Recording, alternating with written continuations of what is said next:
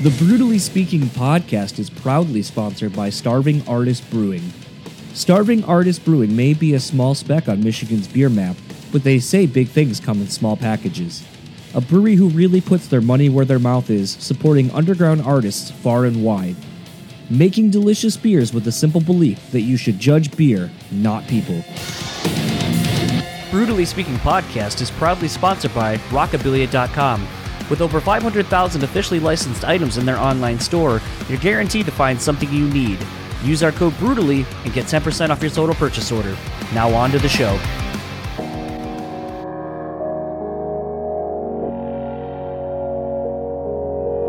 People say you have to have a lot of passion for what you're doing. This rings true because it's so hard that if you don't, any rational person would give up. It's really hard, and you have to do it over a sustained period of time. So if you don't love it, and if you're not having fun doing it, you're gonna give up.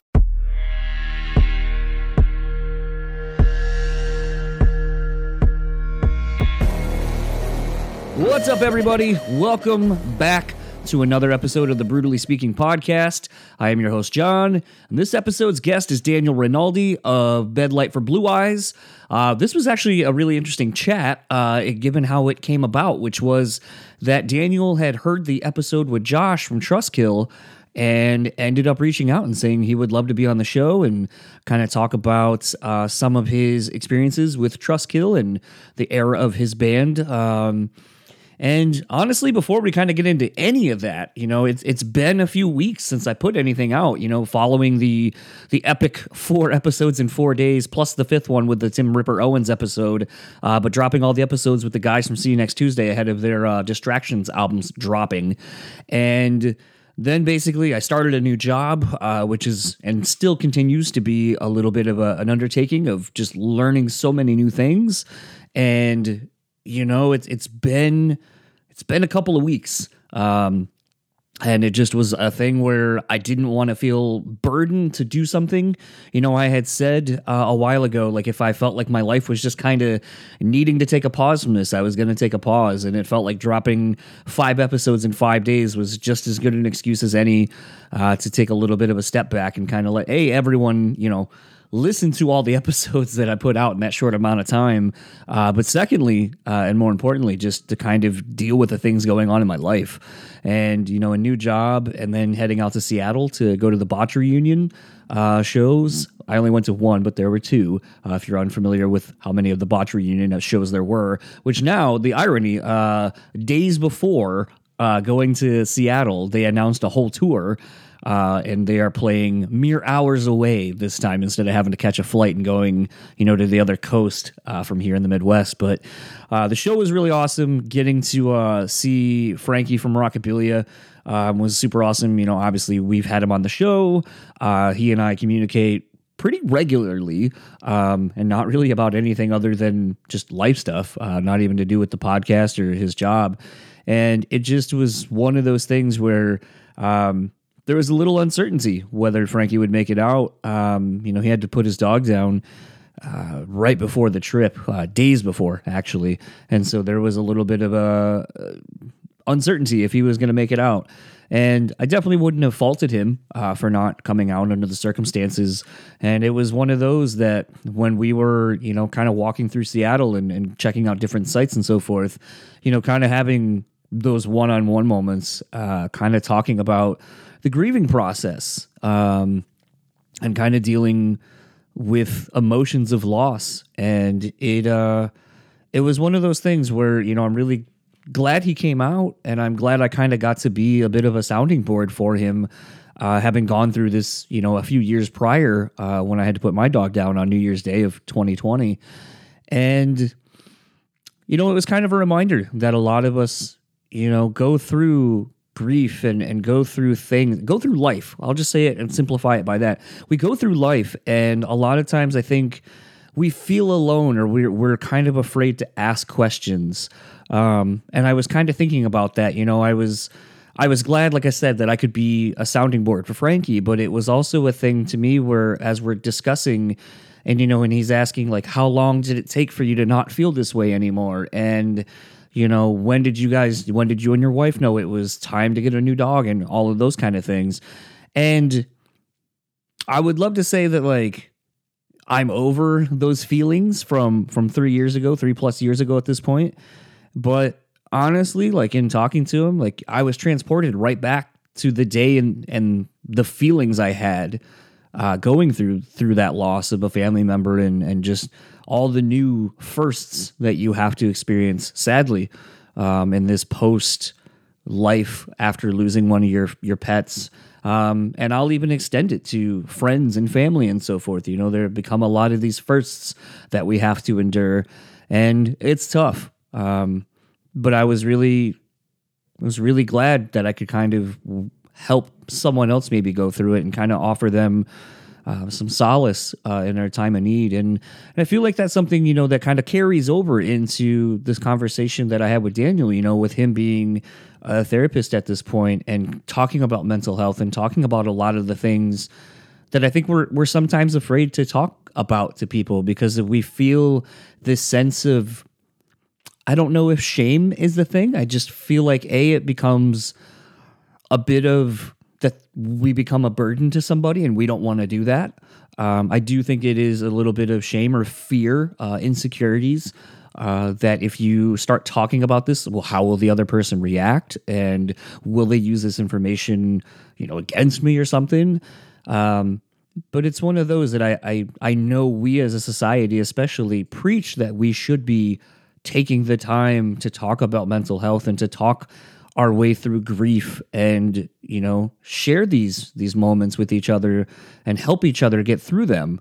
And I don't think that there's anything wrong with it. It's just, it's kind of interesting how life works out that way. All of that said, though, this is kind of a lengthy conversation, and I'll talk to you on the other side of it.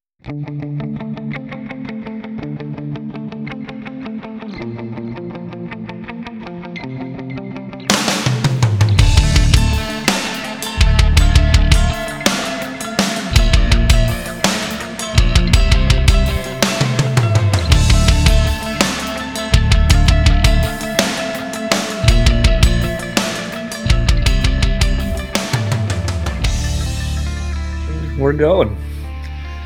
So, I guess first things first, you're one of the first and only people I can think of off the top of my head that really responded to an episode that I put out and then was like, hey, I want to come on. Like in the almost 6 years of doing it, that has never happened. Yeah, absolutely. I mean, I guess my connection to that episode is a little different than the common listener. So I think that might have had something to do with it. But for me, that episode was really cool and really eye-opening for me. So yeah, I wanted to reach out and be like, hey, I'd love to come on. Like I love being on podcasts and love talking about music. My big thing is mental health these days. So anything about that. So yeah, I definitely wanted to hit you up. Well, it was funny because, like, when starting to do that episode and starting to reach out to Josh, I'd kind of reached out to a handful of people that I've kind of befriended from doing this podcast that had been on Trustkill, like, back in the day. Because I had a couple people when I was like, oh, man, I randomly landed Josh. And some people were like, do you think that's a good idea? And it became this thing where, and I've talked about this sporadically on the podcast, but it's like, my dad had made a mention a long time ago about, like, what do you want to do with your platform? And I remember like looking at him and just being like, what do you mean a platform? And he goes, like, the podcast. You're like, people listen to it. People, like, it is your platform. Like, sometimes I don't think we realize that we have these platforms, even just in the sense of social media, which he doesn't have at all. But it was just kind of this like eye-opening thing where it was just like so simple and profound that I was like, I don't know. And even in that regard of having Josh on, where it's like, I know the narrative of what we know from people, talking. And that's why, like, I kind of made a big point where, in the chat with Josh, we're talking about, like, I know when I've had to be a manager at places and stuff like that, it's like your perception of what you think you have to do or like what the business is changes when all of a sudden, like, you get more information. And all of a sudden it's like, yeah, man, I'm all about like trying to be nice and have, things be fun at work. But at the end of the day, like if I'm getting reamed out because you keep giving shit away or like these things that impact like the bottom line, like I can't have it anymore. And like you go from being the friend to now being the asshole. And it's like, that was kind of the interesting thing I figured probably had to have been going on with Josh is like, I feel like he was such a fan, was a part of the scene, out in the East Coast and was a part of this thing happening. And then, subsequently started Trustkill. And I'm sure for the first little while, it was just lots of fun and, handing over money to go get these experiences with these young bands. But then it turns into a point, especially when you get, bought out technically or upstreamed or however you want to call that, the contract they had with Sony, where it's like now someone else is like financially responsible for shit. And they're just not going to like start writing checks and go, well, on good faith, I hope this happens. Or, hey, the music industry is completely shifting. So I was like, I assumed that there had to have been something in that time frame of where it's like, maybe it's not necessarily that he's a bad guy. He just had to be a business person versus like the friend everyone had that owned a label and was my boss. And Josh didn't really shy away from any of that. I mean, since putting out the episode, I've definitely had people kind of reach out very much like yourself. And they were just like, oh man, I want to come on the show and I want to rebuttal like everything Josh said. And it's like, I'm not interested in that. Like to me, like the growth of a person and how we change over time, I think is interesting. Coming on to just be like, I fucking hated that dude and blah, blah, blah, blah, blah. Like I have no interest in that. Like that doesn't serve anybody. And it's just petty and childish, honestly, in my opinion.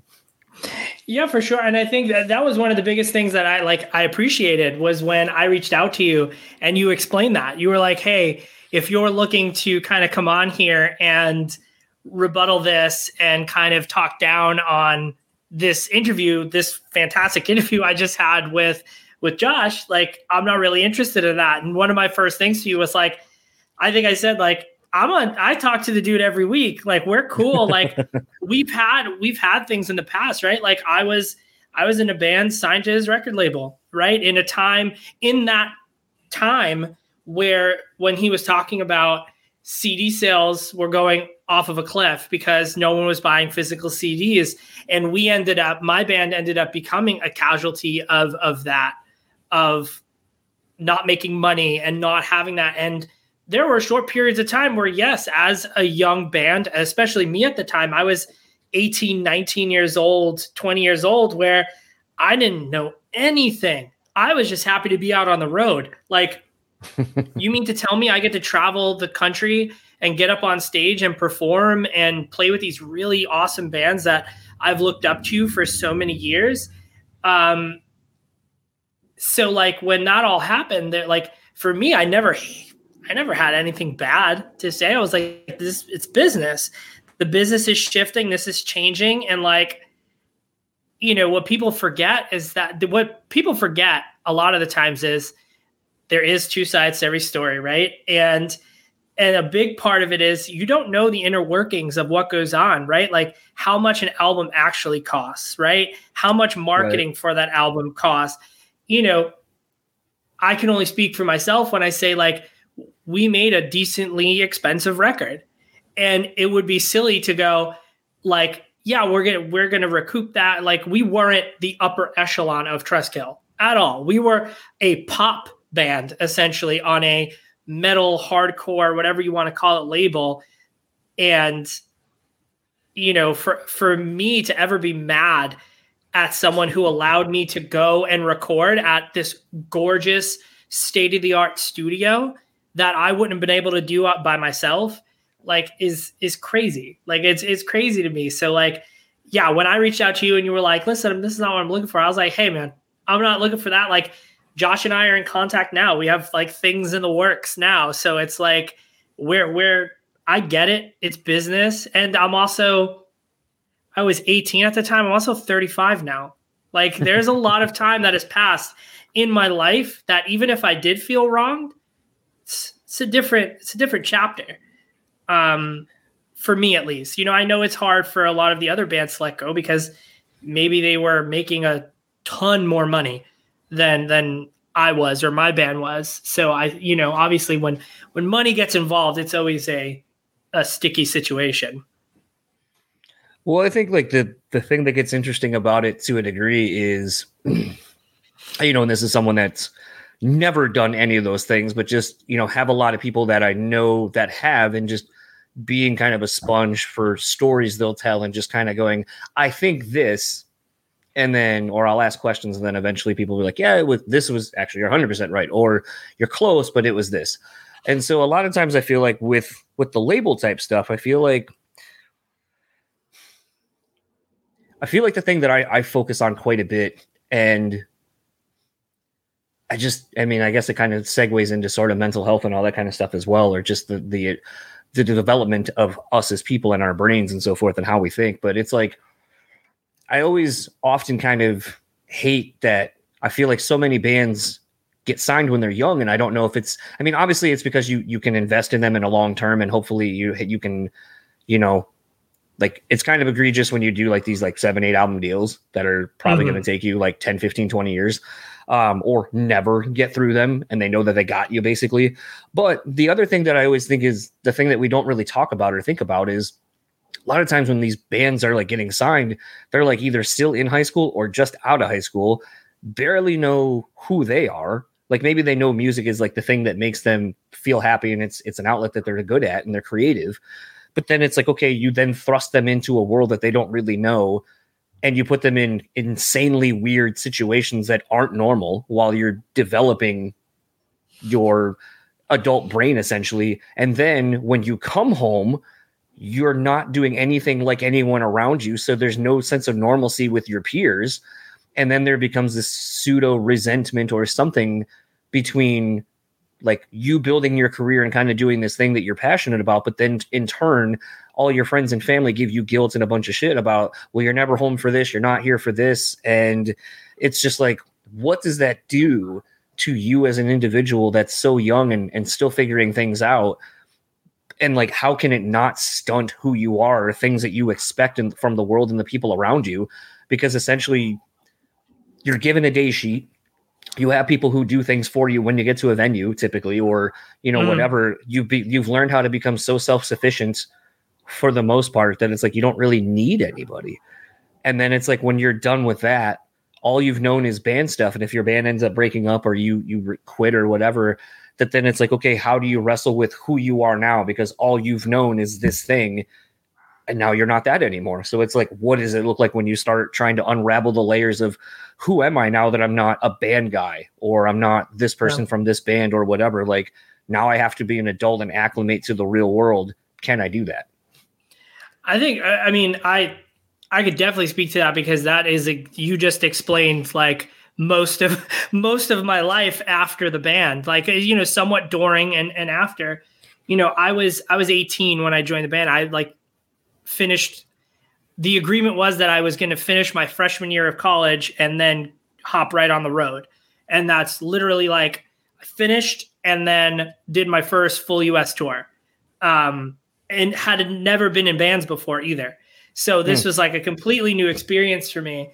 And, what you said to like, like you come home and like your friends are doing their thing, your family's doing their thing. I was lucky enough to have, my family was on board with me the whole time. So I was always lucky to have that. But the biggest thing that was hard was like, life moves on, whether you're there or not, right? Your friends are finishing college while you're not. Your friends are finding perhaps the person they're going to spend the rest of their life with while you're not. And those are some of the sacrifices you make to kind of live this, if it's your dream, right? Like to live this dream, to live this lifestyle. But then fast forward to when your band does break up or something does happen, it's that like age old term of like, what do you do when they stop chanting your name? And it's exactly that. Like I struggled hard with that after my band broke up, where it was like, like I went from, like you said, like showing up to places and people treating you like a certain way, right? Getting you stuff, doing things for you, people paying to listen to you sing, right? Like I never thought in a million years, even though like the band, like Bedlight as a whole was established, like when I joined, I never thought like anyone would care the way they did and still care the way they do.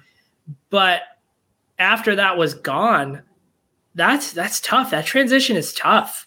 Like all of especially if it's not like a good breakup either. Right. Like all of a sudden these people who you've traveled, you've put your safety in their hands.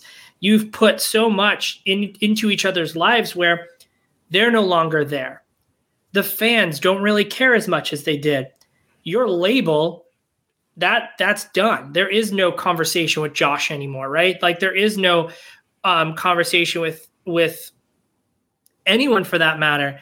And you become very lost. You probably isolate. For me, I became an anxious mess where I was like, music's done. My dream is over.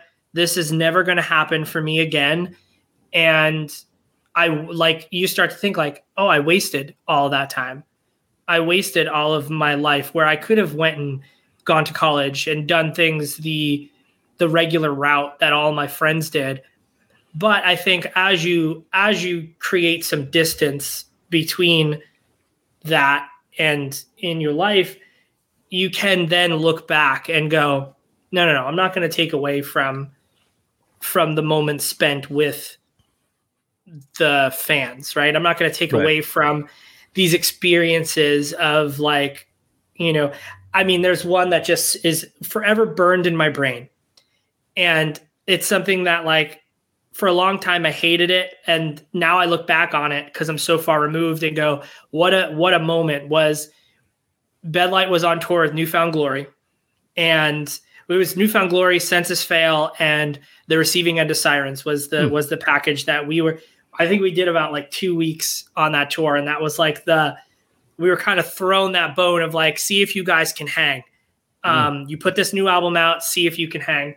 And I'll never forget looking over and I just see Jordan from New Found Glory with a glass of wine in his hand, watching my whole set. And it's something that like later, like when I first did it, I was willing to give that up. I was willing to give that memory up and say, this is so bad that I don't want to think about that anymore. And now when I look back at it, I was like, what a special time. What a special time to have that core memory of like this dude who's like a monster in his scene, looking at my, like caring about what's coming out of my mouth and what I'm putting out on stage. So yeah, I think at first it hurts and it hurts a lot because all those people that supported you very quickly go away. But I then think the more and more distance and the more you work on yourself and your identity and who you are outside of this thing that's created, it benefits you a lot. Well, I think like something you said kind of in that is I don't want to call it a theme necessarily, but just I guess a concept for lack of a better term. I feel like I got a sneeze coming on too, so that sucks. And I know I'm going to be anticipating it. But like working in the bar service industry again in the last couple of years, one of the bars that I still go to as a regular, but like the bar I worked at, like dive bars are great because they create like a sense of family because you're just so used to seeing the regulars that have been there for 10, 15, 20, 30 years. And it is a really close-knit group of people.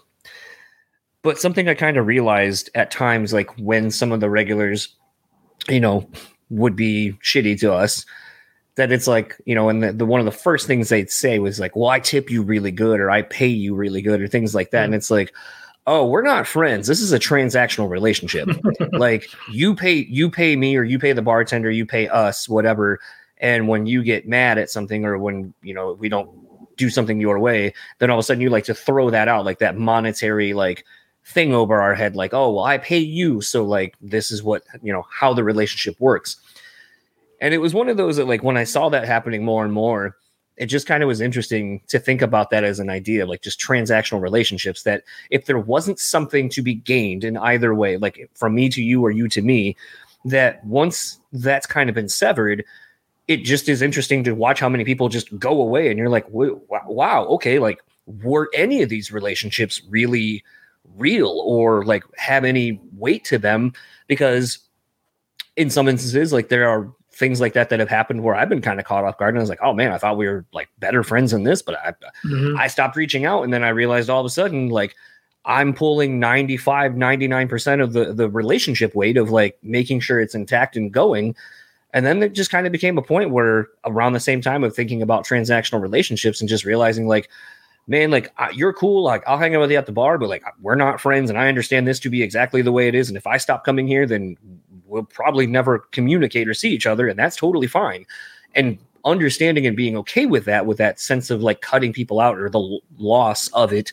But then adversely, even the idea of like, I'm going to like stop upholding my end of a relationship and just kind of see like, how solid is it? Because if it isn't me pushing or pulling for it, and the other person doesn't want it either, then that just tells me like I don't need to invest any more in this and to reinvest myself somewhere else where I'll get it back.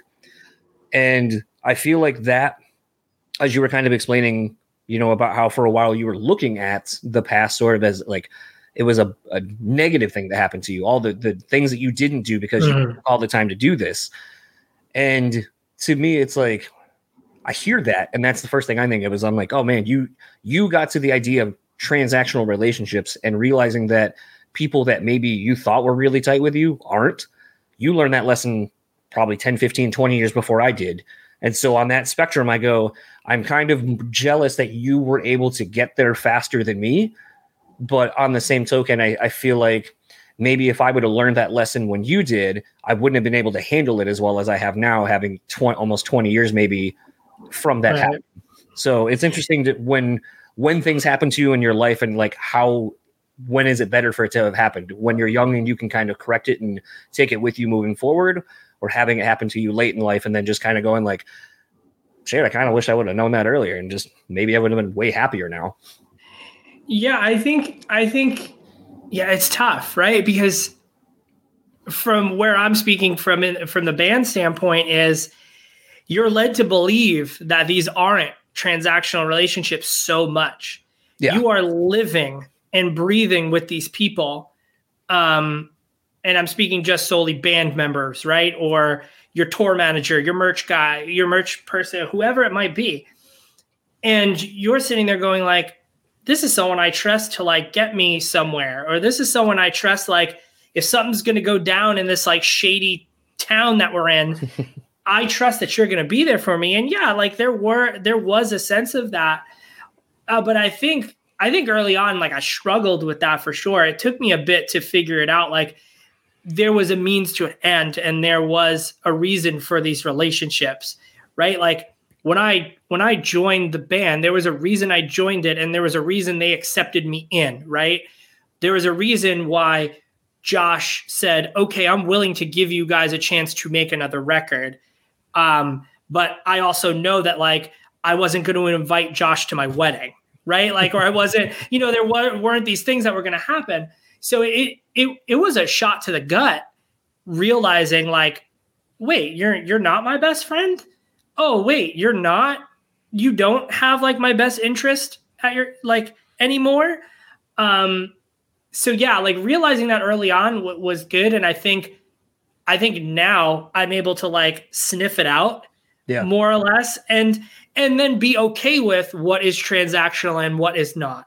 Be okay with saying like, okay, I know there's a reason for this and that's okay. And I can be okay with that. And I know this one is less of that and more of, no, there's a deep connection here. We care about each other and I want the best for this person, as opposed to, yeah, like the minute you stop upholding your end of the bargain, I'm cool with it. I'm moving on. So it was a hard pill to swallow at first, but I think you eventually get there and you eventually like kind of, you just start to understand things in a different way. I mean, I would hope so. Like, I mean, I know that's something as I've gotten older and I've said it to countless friends, looking back, I feel like some people just don't take accountability. And, I've said this somewhat recently and I actually kind of pinpointed where like this thought has been coming from. But, it's wild to me listening to a lot of different podcasts of, musicians and band people. And the more habitual one I see this on is Doc Coyle from Bad Wolves, but also God forbid. And because he's in a band that like goes out with Five Finger Death Punch and, Breaking Benjamin and like a lot of these like arena bands, he'll have on people from back when he used to be touring in the mid to late 90s, early 2000s. And you'll see these dudes, and everything that they talk about is like, well, if this A&R dude didn't fuck us, if we would have gotten this label, this deal, if we would have gotten this tour or like this thing, like a push on radio, like it was always like things that like taking no ownership of any of the part of the process that they had a hand in. Like maybe if you didn't take that giant advance and instead tried to do something where you took that money and now the label had more money to invest in promoting your record, putting you on better tours, but you took the money up front and you screwed yourself. But instead of having that ability to go, we were poised to do something really good, but unfortunately we wanted the money right now. And so we weren't thinking long-term. We weren't like thinking down the road about a career. We were just, I want that bag right now. And to me, I feel like there's so many examples of that I see where people aren't willing to take ownership of their own hand. And I don't want to say their demise, but the downfall of bad decisions, and then using those to learn from. And I feel like constantly when I hear people talk about something, it's things happening to them. Oh, well, I had no way to know that. Like, and it's so reactionary. And I just feel like it's like, to a degree, like you probably could go back and think about it. And there's probably a point where you could have gone, if I didn't make this one decision, this domino effect probably wouldn't have happened. Good, bad, or indifferent. But I don't think people want to take responsibility for their own actions and look inward for answers. A lot of times I think it's easier to be the victim at most cases. And it's easier to put it on someone. Like, sure, there are people out there that you're going to work with that like are more or less out to get you. And like, we've heard it time and time again. I'm obviously not going to put anyone on blast, but like there's plenty of label owners out there and management out there and people like that I've worked with, that other people I know have worked with, that truly are to blame for a lot of things, and they deserve it. But I agree with you. Like there's a certain point where like for me, and this is probably why I have the relationship I have with Josh, is that I understood my role in where the band went and how far we got. I understood our role and the things that we didn't take or didn't do. We decided to make the record we wanted to make, and we were lucky enough to have someone who facilitated that for us. If we wanted more money after the fact, or we should have went and made a different record with a different person, right? Like we were in a state-of-the-art studio in Georgia with two, Zach Odom and Kenneth Mount, who were just coming off of like in the pop world, they were coming off of like the Cartel record, which was like a giant record, They were coming off of just recording like Mayday Parade's biggest record, and now we're in there and I'm sure they're not giving us any favor, like they're not giving us a discount, and we decided to do that. So I understood like, we're not going to see any money from this. Like, we're not going to recoup the amount of money that was here. We just have to put ourselves in the position to be marketable and succeed. And that's what we tried to do for a while. And granted, like, I'm sure if we sat down, me, you, and Josh, there's plenty of conversation that could be had of like, hey, Josh, remember this time? Hey, man, remember this where like, why was our CD reviewed on Lamb Goat? Like that was not the vibe that we were going for. And Lamb Goat had a field day with it, like, and being in like Revolver and Outburn and all those things where like, but they're choices that are made. And like, yeah, like you have to take ownership. Like if you wanted all that money up front, then you can't expect then all of a sudden someone to go give you another $100,000 or whatever it might be. Like I was just happy when like Trustkill sent posters to the venues, like I was pumped. I was pumped when we got there and our posters were up, like, because I was grateful. And I think some people lose the plot, and forget why they got into it or forget what it's about. And I get once money gets in there, it's a different situation. But yeah, like there are plenty of moments where I could look back and go like, oh yeah, we're being offered this, but it's not nearly enough right now. And in hindsight, I look at it and go, yeah, but we would have been in the long term, we would have had this deal with this and we would have had that. And then like, essentially, like, I guess if we're like upstream, like we would have been upstream and maybe then we would have made a third record and you could go on and on and on and on. But at that moment, that's not what we needed, what we wanted. And I own that. I was in that room, like I was in that room. I didn't sign the paper. So like, I own that. I don't blame that on somebody else.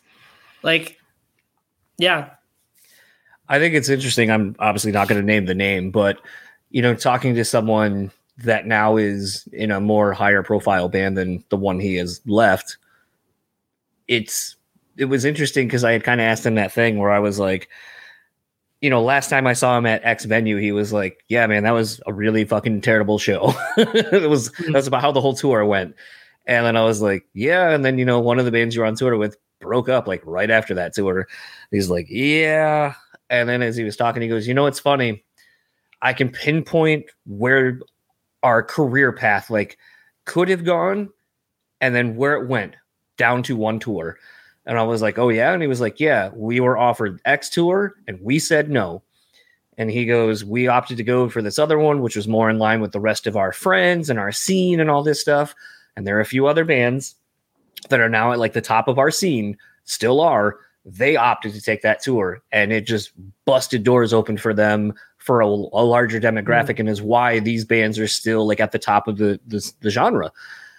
All these like, 10, 15 years later. And I was like, can you really pinpoint it to that one? He goes, 100%. He goes, because this band, this band, this band, this band, we're all from our scene. They all did that tour. Who are the biggest ones still out of that scene? I go, still those bands. And he goes, it's because they played with, the My Chemical Romances. They branched out and played with a more crossover type of crowd. Mm-hmm. He goes like to where it's like, are we the most aggressive band ever? No. But in comparison to what we were playing against, that stood out. It was accessible enough. Like they had the hooks to get people into a more aggressive style of music than what they were used to hearing. And it worked. And it's just so interesting that it's like to me, I remember telling him, I was like, it's really refreshing to hear you say that, because it's like, again, more oftentimes than not, you hear, oh man, like it's because of whatever, like whatever other reason you want to put it on. But he goes, the fact that you're able to pinpoint it to a tour and go, I knew we should have done the tour in the long term, but it was going to be less money. I think it was also another factor. Like they were going to take less money to go on that run. And it wasn't guaranteed. Like you didn't know what was going to happen because it was the uncertainty of being on a tour like that. So then they did the tour they did. It went well. It was a successful tour, but that's about the cap of as far as they ever were to kind of grow their career, because they just hit the ceiling of, well, now you're this, you're these things. And it's been funny because like he and I have been talking recently, and I was like, I kind of feel the same. Like I've hit this sort of same ceiling with this podcast where it's like, I love so many other kinds of music, but unfortunately, like either because of like the name I have or just the fact that I started with the genre I knew enough people in to where I could easily get guests and so forth, that it's like become like increasingly difficult to try to get anyone in any other respect of the scene. Like, I don't care about saying this now because it probably won't happen, but the fact that I even got an email back as quickly as I did means that maybe it will. But I realized Rebecca Black was put out a new record, her first record, this past Friday. And I like randomly, she came up in like a Twitter feed or something. And I was like, this album cover looks way different than I remember Rebecca Black being. Like it's a little bit more adult. And I was like, there's no way this is her first record. Cause like that Friday song came out like 12 years ago. How do you have a single that's viral and you don't capitalize on it for 12 years to put out your first record? And listening to it, I was like, oh, it's not what I was expecting it to be. And I'd be interested to, sit down and talk with her about, the growth of her as an artist. Cause I think the Friday song, I think she like composed and wrote all that. And it's kind of obvious as a young person, kind of just, it's simple, it's basic, it is whatever. Right. But if she's kind of producing and being more involved with this new record of hers and seeing the sonic growth and just the growth of her as an artist and all that, like that's interesting to me. I want to talk about it. And some of like, there's a song on the record that's a little bit heavy that I was like, you got some low tune guitars on that. Like I could see this being a little bit more of a metal song. Like it's interesting. And to me, like, that might be someone. And I literally said in the email, I was like, I know if you Google my show, you're probably like, why the fuck do you want Rebecca Black on your show? But I was like, I like music like this. I love all kinds of music, and I love talking to different people from different realms. So I'd love to talk to her. Chances are it's not going to happen. The publicist just was like, oh, she's super busy right now. Hit us back up in a couple months when the tour is done, which is fine. But it's one of those where I'm trying so hard to like change the narrative of what this thing is, because it's like, again, looking inward, I can sit there and go, oh, I keep trying. And everyone just says no. So I'm just going to give up and I'm not going to like try anymore. Or I could just be like, fuck it. Worst case thing you're going to tell me is no. So I'm just going to ask and maybe I'll luck into a yes. And that'll be awesome. And hopefully it pans out and it just keeps growing into something else. Yeah, I think I like what you said there, which is like, you know, what's the worst that's going to happen? I'm going to get a no, right? And I think that's so much of like why when I think about bands, especially younger bands, and even my own time, is like we're so far removed from like asking questions. We think that like we should just be provided for. Because we're signed to this label. And when you get signed, this is what happens. And this is all that, you know, and, you know, one of my biggest things was I always asked, because I always was like, well, what are they going to do? Tell us no, you know, like, and then we just move on. Right. And like, that's a great thought to have. Like, at least ask, right? Be curious about it and see what happens, because what if Rebecca Black's publicist gets back to you and says, absolutely. And then it's like, but if you never asked that question because you were just sitting there going like, well, you know, like she'd never come on something like this. Like if they look at the prior episodes, they're going to be like, well, she has no business being on this.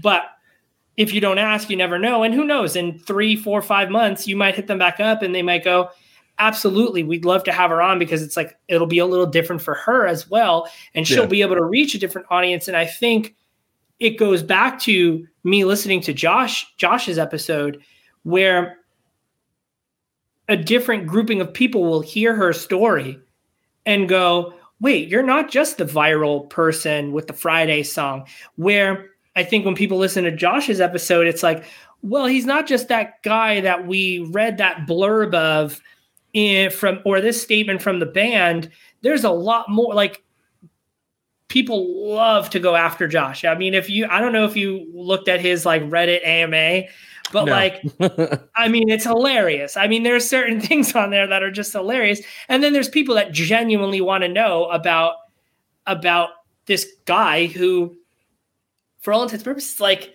had one of the most giant labels with some of the most influential bands in that scene. Like, there's no question about that. Like, you can't deny that Josh had his hand in, and Trustkill at large had their hand in shaping a genre and a movement, you know. And years later, there are still people who are so drawn to that. I mean, now with Josh's new deal that he struck, and he's got all of these things back, I mean, just the amount of people that have flocked to be able to go, wow, I can stream this record. Wow, vinyl's coming out. And from listening to your podcast, it seems like there's a lot more that's going to be going on in the future with him, as far as, you know, I don't know what the hell Trustkill Fest is going to be like, but like, that sounds cool. You know, he sent me a mock-up flyer. He was like, this, because I said the same thing. I was like, dude, since you said that, my mind has just been racing with what Trustkill Fest could look like, especially considering you're the guy who did, you know, Hellfest. So it's like you have already years of experience of doing a big fest, like I think is what you're thinking of. But if you're solely going off of Trustkill Records bands, like, dude. And then he sent me like a mock-up. He's like, this isn't like an official lineup. This is, in my mind, like what the perfect like first Trustkill Fest would look like. And I even made the comment. I was like, dude, if you even got like a fourth of this, yeah, right. Like the internet would shit its pants, and like you probably sell this thing out like immediately. Yeah. And I was like, let alone if you got all of it. Yeah, I mean, just the catalog. I mean, it's insane, and like, and that was like a big, you know, I joined my band after they were like established, right? They had already put out a record, but their whole reasoning for signing to that band, they had other offers. There were other offers there from labels that probably would have made a lot more sense for a band who had a person who like sang, right? Yeah. Like the first singer of my band is one of my favorite singers in the whole world. The only reason I joined that band is because I fell in love with that guy as a singer. And the only reason they did that was because they were Jersey kids who grew up on Jersey hardcore and went, wow, we can be a part of this legacy. Let's sign. And I'm sure if you ask any of them at that time, now, many years later, where we're talking about pinpointing places in our lives that where maybe we should have went left instead of going right, they might tell you, maybe we should have went with a Fueled by Ramen, or maybe we should have went with Equal, or a Hopeless, or a Fearless, or whatever that might have been, that were more in tune with the record when I joined that we were trying to make. But to them, it was more like, wait, we're going to join this label that had these bands that I listened to when I was 15 years old, and now I'm going to be in the same sentence. Right. That's probably one of those pinpoint moments. But yeah, like I think, yeah, it's just one of those things where I think, you know, when we look at that stuff, like I heard so much in that interview that's what made me want to talk to you, because I was like, this is stuff, like I was on that label for quite some time. Like this is stuff that I never knew. This is like the Josh, I didn't even know this side of Josh, right? Like, and it was cool to listen to that. And it was cool to see the person beyond the not so great blurb that's there, because like I said, there's two sides to every story. And I think for the most part, it sounds like he's really trying to, years later, bring it back to his initial mission, which was giving these bands a platform and having Trustkill be about the music and the bands that he signed, as opposed to at this point in his life, still sitting there going like this money and this thing and that thing, where it's like, let's just let it be about something other than that right now in our lives. I think the thing that was always interesting to me, and I think I'd even said this in not so direct terms because I didn't want to essentially scare Josh away from wanting to talk to me. Because I knew at some point we were definitely going to talk about the end of Trustkill, because it felt very odd. It seemed like it just kind of happened out of nowhere. Yeah. The thing I didn't really say in my chat, but, you know, obviously I mentioned knowing Jason from It Dies Today, their second vocalist. And I know a big problem that band was having. And again, could be totally different sides of the story, but from the story from someone I knew and I basically grew up with in my local music scene, it was, the record's done, Trustkill's just dragging their fucking feet. Like, we went out and did a Warped Tour. We did a tour of Pop. Mm-hmm. Like, we had been basically pushing, and we put out a video and the first single, and the record doesn't even have a release date. Like, it's been done for like 6, 7, 8 months. So like, I don't know what the fuck's going on. And I know the frustrations that, like, and again, this is not me talking out of turn, but this is just literally the conversation I remember having with a friend of mine, which is just like, dude, where the fuck is this record?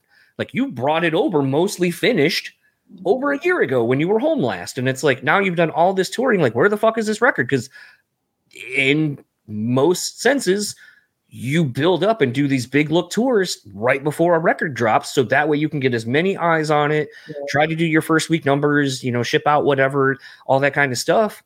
And he was just like, dude, I don't know. Like, I feel like it has completely squandered all momentum that we have been building for the release of this record dropping. And I mean, subsequently the record dropped, and from what I remember, it didn't really do much, because I think like they had already been on the road for like a year and a half. And it's like, the record wasn't even out. Then they had no tours lined up from what I remember. And then it was just like, they just kind of went away.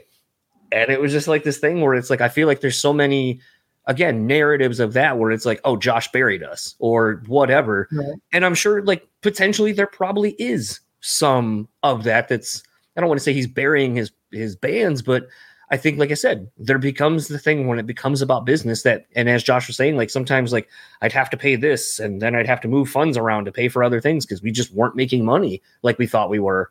and projections weren't doing what they were supposed to do. And it's like, I mean, he doesn't come right out and say it, but it's like when you say I'm projected to do blank, we're expecting to send out this money because this is what it costs, but now it costs double to get into Target or FYE or whatever and get an end cap, or to put out a full page ad in Outburn or whatever. Now it costs double than what it used to. And so it's like, potentially if you're having and your costs are doubling and tripling and so forth, and you have to be strategic and figure out how to do things, I could see that potentially there was okay, let's hold off on putting this record out until I can kind of get the money to really give it the push it needs. But maybe this next record will be the one that does it for the label and helps us bring in an influx of money. Right. You know, it's like you look at Roadrunner, and for as much as people want to shit on Nickelback for being on Roadrunner or now Slipknot or Killswitch, that it's like those three bands, and I'll mainly say Slipknot and Nickelback was able to make it to where Roadrunner had enough money to then sign your favorite underground band and put out a really great sounding record with Ross Robinson or whatever. But it took that deal and then being on that label for things like that to work. Like there's the top of the pyramid all the way down, and everyone kind of has their role, but like it's an ecosystem that needs to kind of exist. And it's funny to me when people are like, "Oh, fucking Nickelback," and I'm like, dude, Nickelback probably paid for a lot of people's careers. Oh, yeah, absolutely. Absolutely. So to me, it's like when I hear stories like that and in the blurbs, like you're saying about Josh, it's like, I'm sure there's a more human element to the story. What is it? And that was the interesting thing to me about it, is I wanted to kind of see how that was going to be. I wanted to see if there was a bit of a redemptive story, because in the last year or so, it seems like Trustkill has been kind of making a comeback. Didn't know for what reason or what capacity. And so to me, it's like, I think when I got done with the interview and I did my intro outro, to me, it's like, it feels like this is a chance for Josh to kind of, I don't want to say right the wrongs, but right the wrongs, essentially. I think it's a place also too for where it finally can be like an open and honest dialogue, right? I feel like the thing that gets lost with artist and label, or artist and any upper management, thing, is that there's no open and honest conversation, right? Like, I wonder how much turmoil there would be or whatever if there was a conversation of like, hey, listen, this is the reason your record is getting pushed back, or this is the reason something's not coming out. And I don't know if those discussions were had, right? Like, I don't know if he said like, listen, we have to move this and move this and move this, and then your record will come out. And I'm very sorry about that. That could have happened. It could have never happened. But I think, part of that is that like being open and honest and saying like, hey, like, this is what I can do and this is what I can't do. And right now, like, I'm in that can't do area of it, because I think any label is always searching for that. Like, I always wonder like how much like, like assigning like a Bullet for My Valentine was that like the one that was like, that's going to be that's going to be our Nickelback, and that's going to be the thing that takes off, because they had that more of that mainstream metal thing going on. They were extremely marketable. But I don't believe that it panned out that way, obviously, because we're not here sitting talking about, Trustkill still being on top of its game. But I think what came out of all of that, and like you said, the interview is right. Maybe it's not righting wrongs, but in a sense, it's trying to put a better spin on what's going on going forward, as far as there is no, this is the deal, everyone. Like, I'll be the first to say, like, I got the text message. This is the deal. This is what's happening. This is what we're offering. And you either could take it or you can either not. And I was at this point, it's like, yeah, why wouldn't I? And why wouldn't any band say, yes, you're going to want to pay me, even if it's this amount, whatever. It's still whatever amount of money I didn't have before. Anything's better than zero. And if you can make that money because people are still this many years later listening to your record, streaming your record, like, like it's wild to me. Like I'm always like, I'll look at like Spotify numbers and different things like that. And I'm always like, how the hell do we still have this many listeners? Like how are people still listening? And then like Josh will send me something from like this like South African radio host, like that randomly hit him up that like is talking about like my record. And I'm like, and he's like, I'm so glad it's back up and like all this stuff. And I'm like, holy crap, man. Like that's insane. But yeah, I think what he's doing now is super cool. I think it's really awesome. It gives, I think, for fans of the scene as well as the bands that he's had on his label, but even fans, it gives them something now. Like you get a little nostalgic, right? Like you get, you start to maybe listen to something you weren't going to listen to for the next 3 years, but you're like, oh, you know what? I'm going to listen to that record today because Treskill's back. What? Yeah. And we don't get that, right? Like a lot of those older labels, with the exception of the ones that are still kicking, God bless them, right? Like good for them. Like, they die and they go off into the void and that's it. You're not going to hear from them. Like you're not going to hear from Victory again, right? Like I don't think that's ever coming back. But the fact that like Josh worked his ass off to get these things back because he wanted to extend that legacy and have some and change the narrative maybe that was out there. To me, it's admirable. And I know I'm in the minority there, but like, I definitely think it's super cool, especially at this point.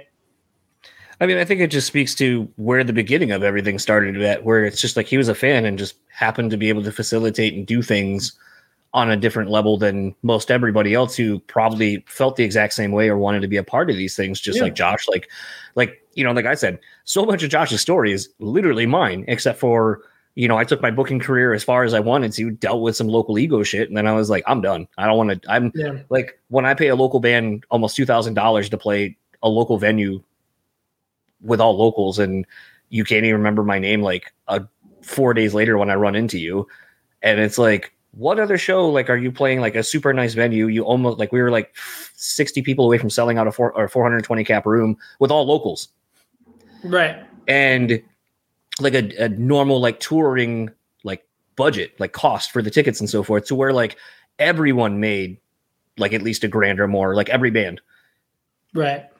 And it's like to see like the local egos that like some of these bands have because they just think like we're the best fucking thing, and it's like, man, I've booked bands that have been around way longer than you guys and have done way more, and they were so much easier to deal with, like no drama, no nothing, like just it was like I'm done, to then like writing about shows and such, and then now doing this. It's like eventually we kind of found our way through doing other things.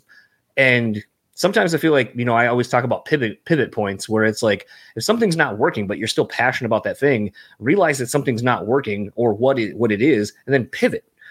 And for me, it's like I did the band thing. I still enjoy playing music. Like I just don't enjoy, maybe it's like the instances of the people that I played with, but it's like I just didn't enjoy my time trying to navigate through 3 or 4 other people's things on a weekly, daily basis. And it's like, man, it's just so much easier. Like, I want to pick up a guitar, I'm going to play this. Yeah. Right. I don't have to like get into an argument with someone about how it doesn't work with what they're doing. Like, I don't care.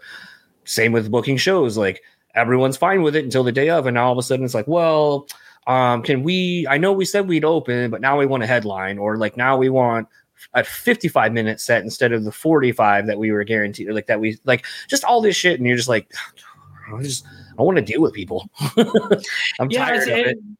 Yeah. And I like what you said there, like pivot points and like knowing when something has like ran its course, like, and how hard that is, right? How hard that pivot is. Like, I can't imagine, like it was hard when my band was done and I had to pivot, like, and I can't imagine, for other people, what it's like for them. And like the mental health struggles that could like if we're thinking about Treskill, like here's a guy who like started this thing in his parents' basement, right? Like, and came up and did and how hard of a thing it was to say, this is done and I need to do something else now. Yeah. And I'm all done. And then obviously like it went on to like Bullet Tooth and all of those things. But like, I'm sure Trustkill was the baby, that was the first baby. That was like, all of those bands in the basement, all of those vinyls, all of those things. It was, discovering all of those bands that went on to become wildly successful or wildly influential. When you think about like, Bleeding Through, or you think about 18 Visions, or, like just like off the top of my head, like, even like Walls of Jericho, which like I feel like we're like pioneers of that time. Fun fact, my pop band once opened for Walls of Jericho at the Masquerade in Atlanta, Georgia. And that was a fun show. So those are moments where I go, whose fault was that? When I think about who in the world booked that show, to where we have people literally like wanting to drag us off that stage. But yeah, I can't imagine what it's like to pivot off of that thing that was like his identity. I mean, the guy was called Josh Trustkill for most of his life, like that's who you were. That was your identity. You were like, you are part of that. You were ingrained in that culture. So it's just one of those things where I think, realizing you can shift, you can change, you could do things in a different way. Just because this thing didn't work out doesn't mean you can't take another. Like I know now in my life, I can't drop everything, start a band, join a band, and go on tour. Right.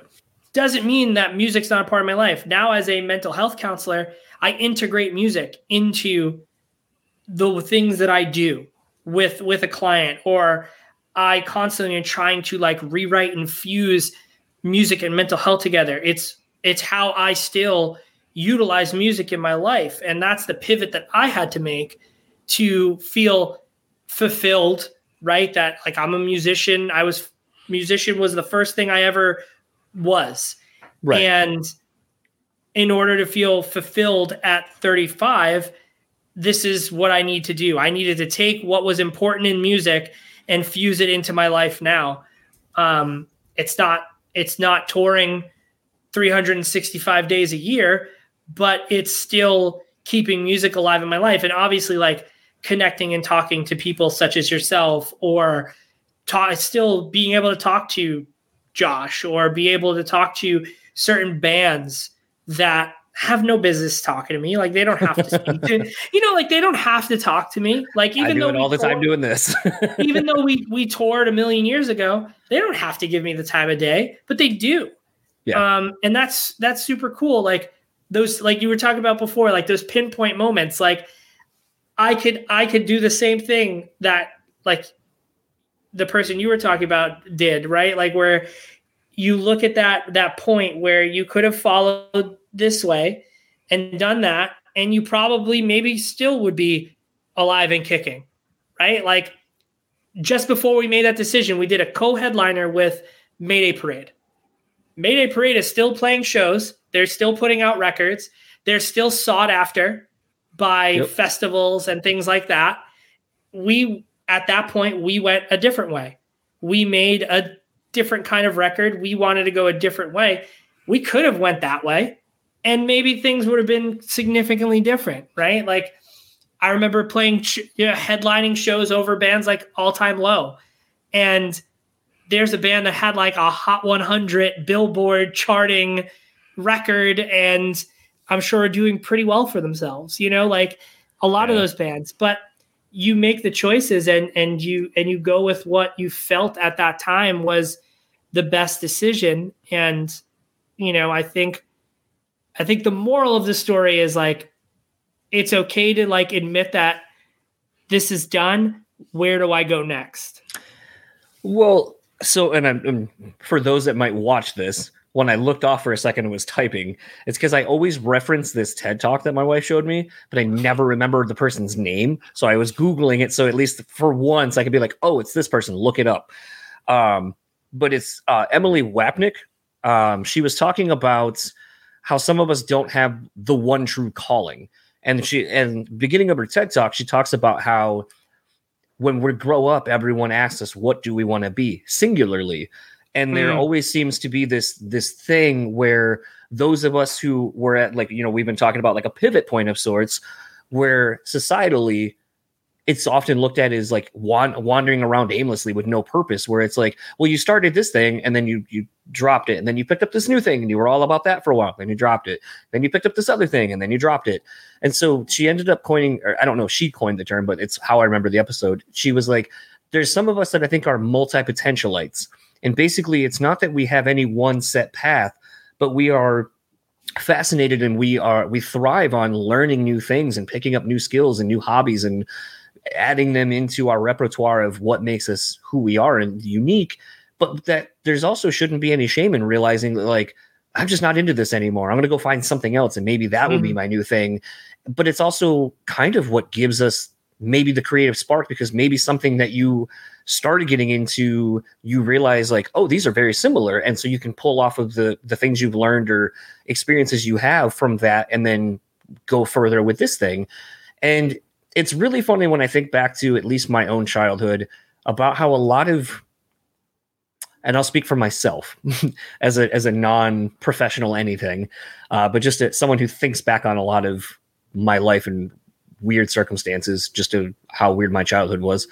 But it's like, you know, being born with a cleft lip and palate, it's like, and a heart murmur and all those kind of things. Like, you know, my parents from as early as I can remember, you know, constantly were told, like, don't be surprised if he doesn't make it. And then going to different, you know, yearly checkups for people with my condition. And it's like, you're being shown by professionals, like, here's normal. Like, here's like your height, weight, like all these things. Here's normal. Here's you. Here's also you're not going to probably be able to do. Here's the things you're not, like, just things like that. And to be told at such a young age, you're not normal. This is what normal is. These aren't things you're going to do. And to not have you, like, and I just kind of think back and I'm like, how did anyone think that was okay? Like, that's not going to have some sort of mental fuck up for someone like myself, where when I look back and it's like, why, like when I went to therapy and it was like, why don't you feel like you deserve these things? Why do you have like imposter syndrome? Or do you feel like that you do? And I go, and I pinpointed it back to that. I go, I guess it probably starts from being a kid, being told that I'm not normal and I never will be. And I'll never be like all these other people that are quote unquote normal. So it's like, how would I not feel like I don't belong in anything I do, even if I am successful? Because am I only successful within the parameters of the people I'm being judged against? Like, it's a really, really weird, fucked up thing I realized as I got older. And I was like, wow, like, why do we do that? Like, why did we think that was okay? And have there been way more unresolved psychological damage being done from things like that? Yeah, I mean, to speak to the first part, you know, I definitely think, you know, we're always, like you said, we're always asked, like, what do you want to be when you grow up? You know, like, singular. and it's always singular. It is always, I want to be a policeman, I want to be a fireman, I want to do this, I want to do that. And you're taught, like, and I always reference this, like, with a lot of kids that I grew up with, they all went to the same school, they all went to the same junior high, they all went to the same high school, they all went to the same college, and ended up becoming the same thing, because that's what they were taught and that's what their parents did, right? And it, like a hive mind, sort of. Yeah, and it takes a different kind of parent or whatever to go, like, when you are curious, for them to go ahead and do it.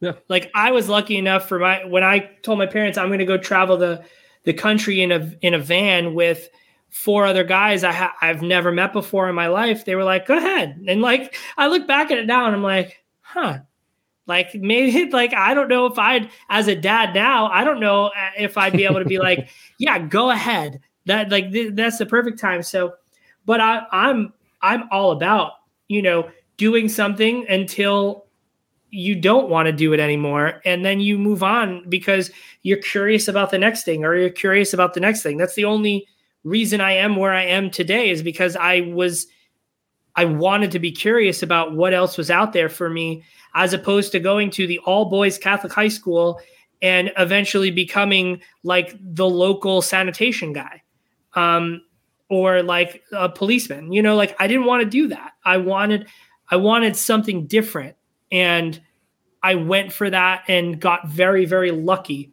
with the band falling into my lap and how that worked out. Like I went as a fan to a show because a buddy of mine, Mark, told me about this. They're like, this singer kind of sounds like you.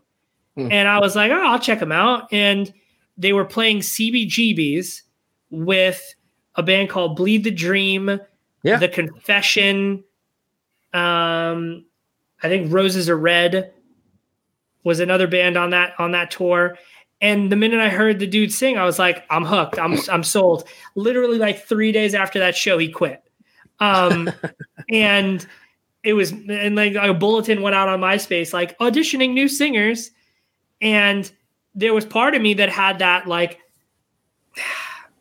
who am I to think that I could do this? Or who am I to think? And I just sent like a silly message that was like, hey, I can sing. Like, I'd love to come down. Everyone ghosted me, ignored me until the bassist, James at the time, decided to answer me back on like a late night on MySpace. He was like, nah, let's see what this guy's got going on for himself. And lo and behold, the rest is history. Like I went auditioned, and the same day I was in the band. So it was one of those things where, I was lucky enough to have people that didn't show me all of the things I couldn't do, right? But pointed out to me all of the things that, regardless of any situation I had, that I could do. And I think that that's the most important thing, is even when someone has something that could significantly hinder them, that we don't show that person all of the things they can't do and how many people they aren't like. It's like, whether, even if it's 3 things, here are the things that are available to you. Here is the world that's available to you. And just knowing that, like, you have that choice, or you have those things that you can pull from, I think is so important, as opposed to, like you said, sitting there and being told that you're not normal, you're not like those other kids, you won't be able to do this stuff. Would it have changed for you if it was, we're not even going to talk about the stuff you can't do. We're just going to show you the things you can do and the things you are capable of. And we're going to cultivate that. And we're going to help you, we're going to help you do those things so that when you're older, you aren't looking back, or you're not sitting there going, yeah, I'm just not going to hit this person up because they're not going to talk to me. And you're like, damn it, that's 12-year-old me, whereas it's like, no. I'm going to hit this person up and see what happens. They might tell me no, but there might be a chance they say yes. So I think a lot of it is, being curious about what's out there and being willing to say, like, I did this well, I've done this for a long time, and it's okay to move on from it. Yeah. I mean, I think that's the hard part too at times, like, especially doing this, like, doing something that essentially comes out at least once a week. Sometimes, like, as of right now, I put out the episode that was supposed to come out today a day early, because starting tomorrow, as of when we're recording this, I'm dropping an episode Monday, Tuesday, Wednesday, Thursday with a band, because they're putting out a record on Friday. So that was like a lot of fun. I basically spent most of this last week getting all of it done and all of it ready, scheduling posts and all that stuff. So like everything can be correlated with them and what they're doing. And it was something I always wanted to do, like work with a band leading up to a release, like to the week or to the day. And it's one of those things now where I'm like, I don't know if I'll ever do that again. It's so much work. And like, maybe like I did get a couple people when I like kind of just put some feelers out there. I was like, hey, like now that all the chats are 100% done, I know that this is going to be how it's going to be. Like, this is like what I'm gearing up to next week. And like, I had a couple people reach out after the band shared the same thing. There people were like, dude, I'm so stoked. I can't wait to hear this. And I was like, I mean, you say that, this is like collectively 6 hours of me talking to 4 people. So I don't know. I don't know that you're going to like 100% enjoy all of it. Maybe you will, maybe you won't. I don't know. Ultimately, I don't care. Like, I had fun doing it. I learned something, like, with one of the guys, I was like, I always walk away usually from each chat with something that I just like think about. And I was like, I was talking about to one of the guys about, he tattoos. And I was like, is it hard for you to not take some of the things that people are talking about of why they got the tattoo or whatever, like the emotional baggage that sometimes comes along with that industry? Is it hard not to take it with you? And he was like, no, nope. He goes, I treat it just like when I used to work in kitchens, man. Like, the vibe of being there is supposed to be fun and like loose and relaxed. And he goes, so leave your shit at the door, come in to have a good time, kill it, do your job, and then you fucking leave. And I was just like, it was so simplistic and profound that I was just like, fuck. Yeah, I mean, you're kind of right. And it was just like, it was so, like, it just was like, just the way he said it was just like so like matter of fact and like, yeah, I mean, duh, like this is how easy it is. And I was just like, yeah, I guess it kind of is that easy. You just kind of have to, it's about how you mentally kind of approach your day or whatever the thing is. And subsequently, since that chat, like last week, I've kind of been trying to be a little bit more of that headspace, like where instead of like bringing my own shit to something like a big group gathering, it's like, all right, we're going to go out. We're going to have fun. We're going to have fun with everybody. Like, let's just do this. Don't even think about like the what ifs. That was a big thing for my therapy was I constantly overthought. I had all these what if scenarios that like never usually came to fruition, but I always wanted to be prepared for them if they did. And I remember, like I've said this before on the show too, but like therapist sent me a PDF because I did it through BetterHelp. So it wasn't like I went to somebody in person. And I just remember like I opened the PDF and like the thing was like, what's like the big problem and like the big cog. And then it was all these little ones. And then it was like, fill out something for these. And I like just looked at it. I go, oh, I get it. If I didn't have all these other ones, these other what ifs, the big one doesn't just keep moving either. Like, right. Address the problem right away versus like solving all these non-sequential like problems that don't exist. And it was just like, oh, I got it. Okay. Now let's take that and just apply it to life. Yeah, absolutely. Number one, I think the podcast with every band member leading up to a release is a phenomenal idea. I mean, for me, like if more bands did that, that would be amazing.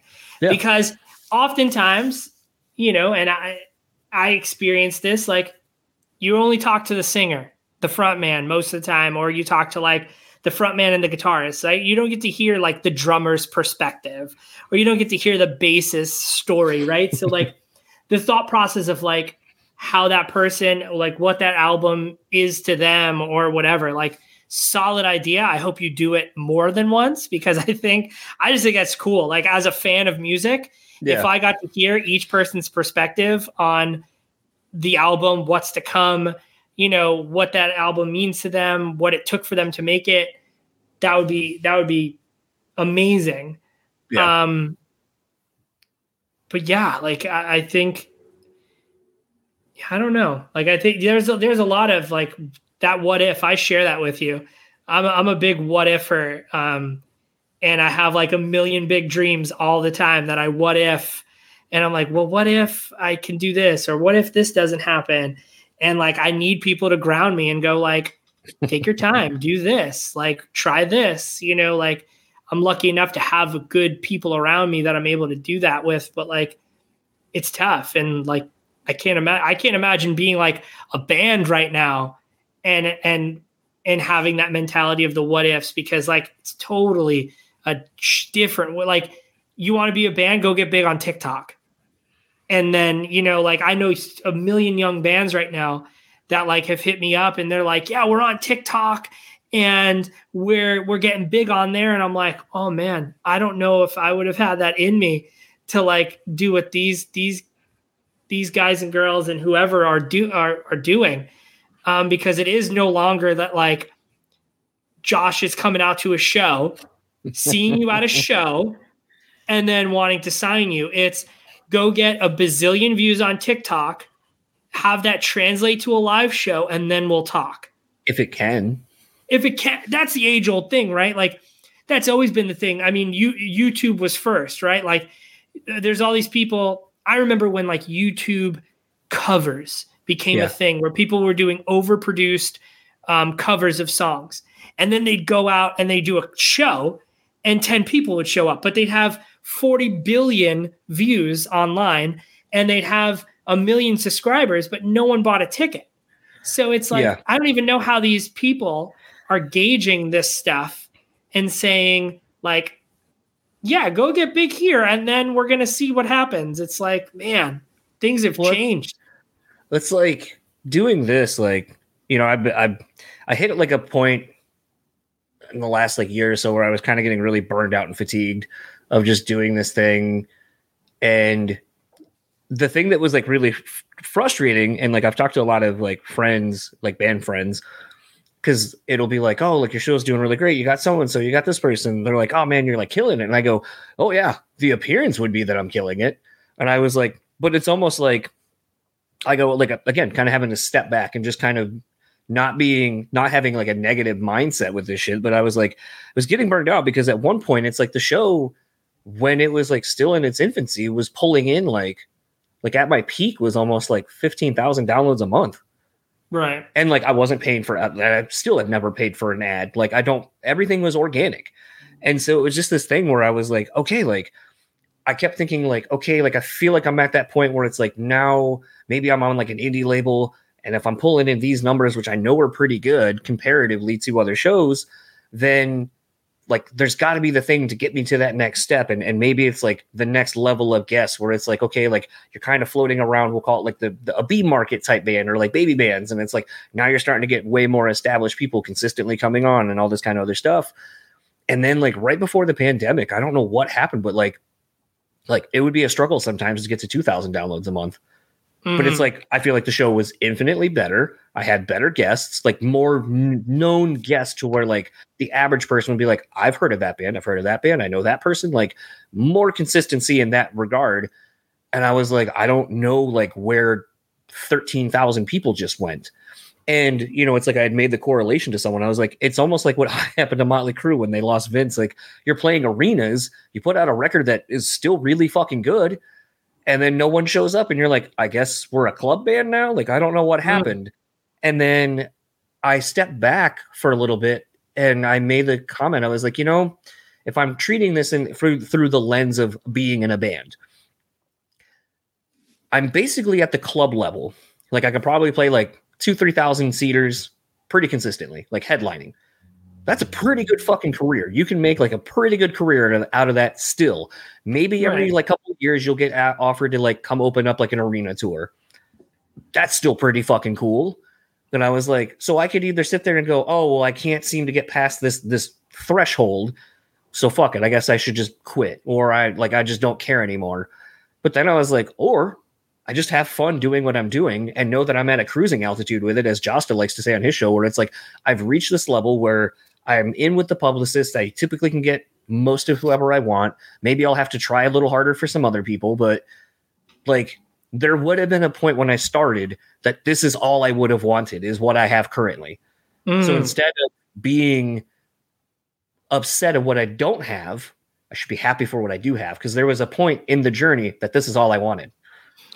Right. And I think that's a great way, what you just said, of looking at it. Like, this is originally what I was cool with, you know, like you got that little like bands, you know, you get those couple shows where like it just clicks, right? Like you were in the right town at the right time. And then all of a sudden you play like North Dakota the next day and like you're playing to the bartender and that's it, you know, and you're like, whoa, what happened? Like I thought we were going places, but like, I think you always have to look at it from the standpoint of like, why am I doing this and what am I getting out of it? Right. Why? And who am I doing it for? Right. And most of the time it's like, we're probably doing it for ourselves for some reason, right? Like you started it because you said there's a void within my life that I want to fill, or there's a void in the market that I want to fill, or whatever it might be. But like, you know, it can be just it can make you happy and that can be enough, right? Like mine was a little more pettier than that. Mine was, I was tired of petty. Yeah, I was tired of going on YouTube and seeing some of my favorite bands be interviewed by people who you could tell didn't give a shit about them. Didn't like, they were either doing it for the clout or the free ticket or the whatever. But like, it was mainly looking up a lot of interviews with the guys in Every Time I Die, and someone would be on Warped Tour and it'd just be like, and you are. It's like you couldn't even be bothered to learn what the guys look like. There's fucking 4 of them, 5 of them. Like, not hard. And then secondly, it's just like generic ass questions, and you're like, you like clearly could tell you put no fucking effort into this at all. Like, and subsequently the guys, being who they are, would make fun for themselves out of it, or make fun of the person, either way. But it just was this thing where it's like seeing shit like that, I was like, I at least can be better than this. So it's funny when I get people that are like I had someone comment on a video from forever ago, and they're like, I don't know why you're asking. It was Spencer from Periphery. Like, I don't even know why you asked Spencer these questions. And part of me, without even going back, I almost wanted to reply, because this band means so much to so many people. I went to a super fan that I knew personally and was like, what are questions? Like, if you could ask Spencer something, what would you want to know? Because I feel like that's the kind of comment I don't want. I don't want someone going, oh, you didn't ask about this. You didn't ask about this. It was when I still really cared about what fans of the thing were going to say. Now, a lot of times when people, like, I had someone reach out and comment on the YouTube version of a chat I did with Mike from Stained, and he's like, this has like 9 views. How the fuck do you keep getting these people? You have no reach. You have nobody on your socials and all that kind of shit. And then like just was being a dick. So I just fired back at him. I was like, sometimes it's not about numbers. Sometimes it's about being a good person and actually doing good work. And I was like, I do quality work. People enjoy talking to me. The publicists get good feedback from me. So are my numbers outrageously awesome? Not all the time. Sometimes that doesn't matter. Sometimes the real interactions with people, the real world thing, is worth more than quote unquote social currency. And I don't know, it's weird to exist in this world where it's like so much of what I have to do and band people have to do is everything online. And all I keep finding myself doing is just going, like, I started a TikTok because I was like, oh, I guess I need to be on that. But then I constantly keep coming back to, like, I had a website built because I was like, oh, it has to look professional. You got to have a website, got to have a landing page for all your stuff. And I just keep coming back to the thing of, if it doesn't get people to listen to the episode, then what does it matter? What is this like 30-second clip from an episode? If it doesn't get you to then click the thing to then go listen to it, I don't care. I would rather have no socials and no social presence, but have people organically listen and get something out of it than to be chasing trends all over these things. Like, I can't imagine myself doing a TikTok dance, as I literally was going to the bathroom the other day at the mall, and there's a kid doing some dance thing, and I figured, I guess I ruined his video because I was in it walking through. But it was this thing where I was like, I would 100% rather not do that. And anything I post or I do, that it's authentically me. And that I'm not trying to do it just to pander to somebody. And I don't know if my credibility or lack of caring about these trends, because I've seen so much of it. I mean, I'm 3 years older than you. So it's like, we remember the original iterations of all this social media. Like, I spent shitload of time working on a Zanga page. Guess what? Doesn't exist. Can't even fucking find it. You know how much time I spent coding on MySpace and putting a perfect playlist on my profile page that all for nothing? It's gone. Doesn't even exist anymore. So it's like, I don't think when people are like, oh, you have boomer mentality, it's like, I just have seen too much of this shit come and go that it's like, it's not gonna be around forever. And all the time and energy I spend trying to make this thing and make it be awesome so people want to go to it or whatever isn't gonna matter. But what will is this, because this will exist beyond social media. And to me, I'd much rather put all the eggs in this basket and make something that I'm proud of, at least, that maybe doesn't reach 10,000 people anymore, because I'm not as engaged on socials and the fly by night people that will listen to it for the one guest that they're into. But I think, and I've seen it because I sent you the text of like one of my friends who sent me something about talking about, therapy and mental health and stuff like that. And I was like, it's worth it for that. If one person gets something out of me beating the dead horse of going to therapy or going and trying to be a better you, it's totally worth it. Yeah, absolutely. I think we get so lost, like everyone gets so lost in the numbers because that's what people care about nowadays. Like if you go on Instagram or Twitter or whatever it might be, you're more credible if you have 20,000 people following you as opposed to if you have 900 people following you, right? But like those 900 people might be significantly more engaged in your product than the 10,000 people that heard one little blurb and said, "No, I'll give it a follow," but never will listen again. And you'll just live in their social purgatory for the rest of, for the rest of the existence, and I always had that mentality with music as well. It was like, we may never get to play an arena, stadium, whatever, but if we can at least reach a couple people where this album means something to them and they carry it and it helps them and whatever it does, then isn't that what it's for? That human connection, like that's the scene that I wanted to create. And I think sometimes it's very lost. It got lost and it's still very lost, where it's like, I wanted that scene to be that place where that one kid who listened to you was able to go and get something out of it and human connection.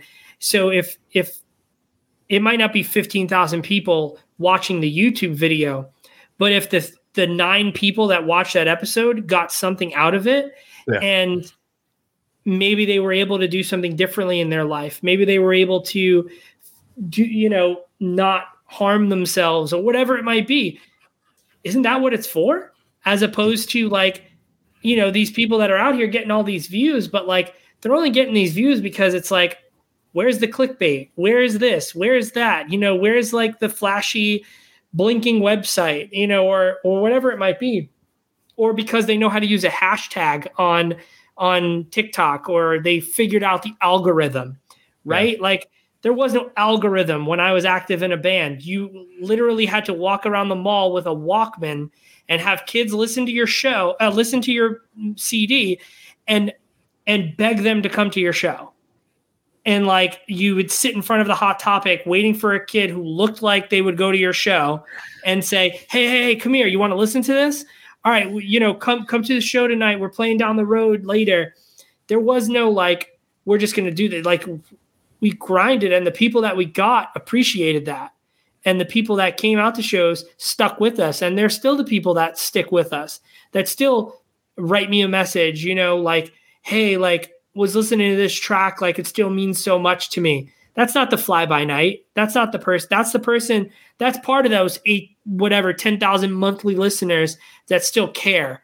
Yeah. That they're like, wow, you know what? I still stream the record while I'm doing this because it was a part of my teenage years.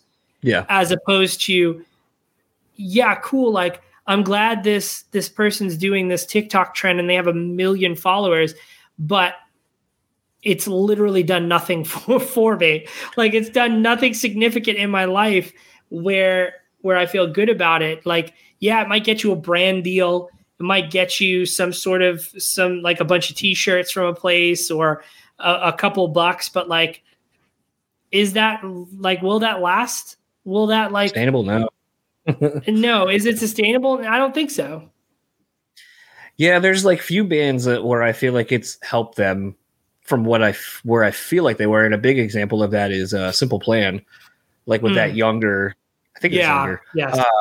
Like they had something that was a viral trend. Granted, I don't have TikTok, and what little bit I feel so old. Cause like, I remember just telling my wife, I was like, I don't get it. Like, is it for dances? Like, I don't understand like the purpose of this site. Like, I was like, at least like Facebook and Twitter and like all these things, like they started as a thing, and I get it. Right. This, I don't know what this is. I don't understand like what you're supposed to use it for. Like, I don't know. And I mean, it's still early. So, I mean, I guess it can be kind of whatever it wants to be, but yeah, Simple Plan was one where with that thing, like, I feel like since that happened, I feel like their like profile has become way bigger. The only other band too, that I feel like has done the same in a way different capacity is Eve 6, when Max took over the Twitter page and just started flaming people and just roasting bands and making fun of himself and the band, like his own band. And to see like how like people that I would never have even thought to have interacted with like the Eve 6 page or whatever, like are making comments about shit. And it's interesting to like see some of these things. I mean, even to the effect of like Nonpoint, when on Facebook were one of the first bands to use their band account, somebody in the band, to then go comment on stuff consistently, to where like if you were like on Lambgoat, Nonpoint would comment. And then it became a thing where because they were everywhere, people would comment, oh, the first comment before Nonpoint comments. And it just became this thing where then all of a sudden you started seeing people be like, oh, we should use our band page to be to actually be out and commenting and like supporting all these other things and getting our name out there. So it's like when I see these things, I see like the potential for how it could work. But then again, almost like in a band situation, I'm like, that's like the anomaly, not the like standard. Right. Yeah. I think everything has to work out the right way for it to actually be something that really propels a band, because at what point are you so hyper focused on that you miss out on other things and other opportunities now, especially if you're a band who can't pay someone to do it for you, right? Like there are plenty of bands out there that don't run their socials and don't do any of that stuff. And it's a lot of, some person in an office somewhere doing it all for them. I think it's interesting because like I'll have people like, I was looking at getting a social media person, and I'll talk to people who are like, you should do this, you should do this, you should do this. And like the one big one, and it was funny because you mentioned it sort of earlier about TikTok of like following a hashtag or hit the right hashtag. And I was like, I remember having someone, and it's always the same rhetoric of people like, oh, are you using the hashtags on Instagram to get your posts? And I was like, sure, I do it because it's the game. And, you see people like Finn McKinsey, like the Punk Rock MBA, like post things. But the thing that I always feel like people don't talk about is like in some instances, like some people like Band Dude starts a podcast. Oh man, I'm like getting like great downloads and all this shit. It's like, well, you have a built-in fan base. You're essentially starting off on second or third base to start.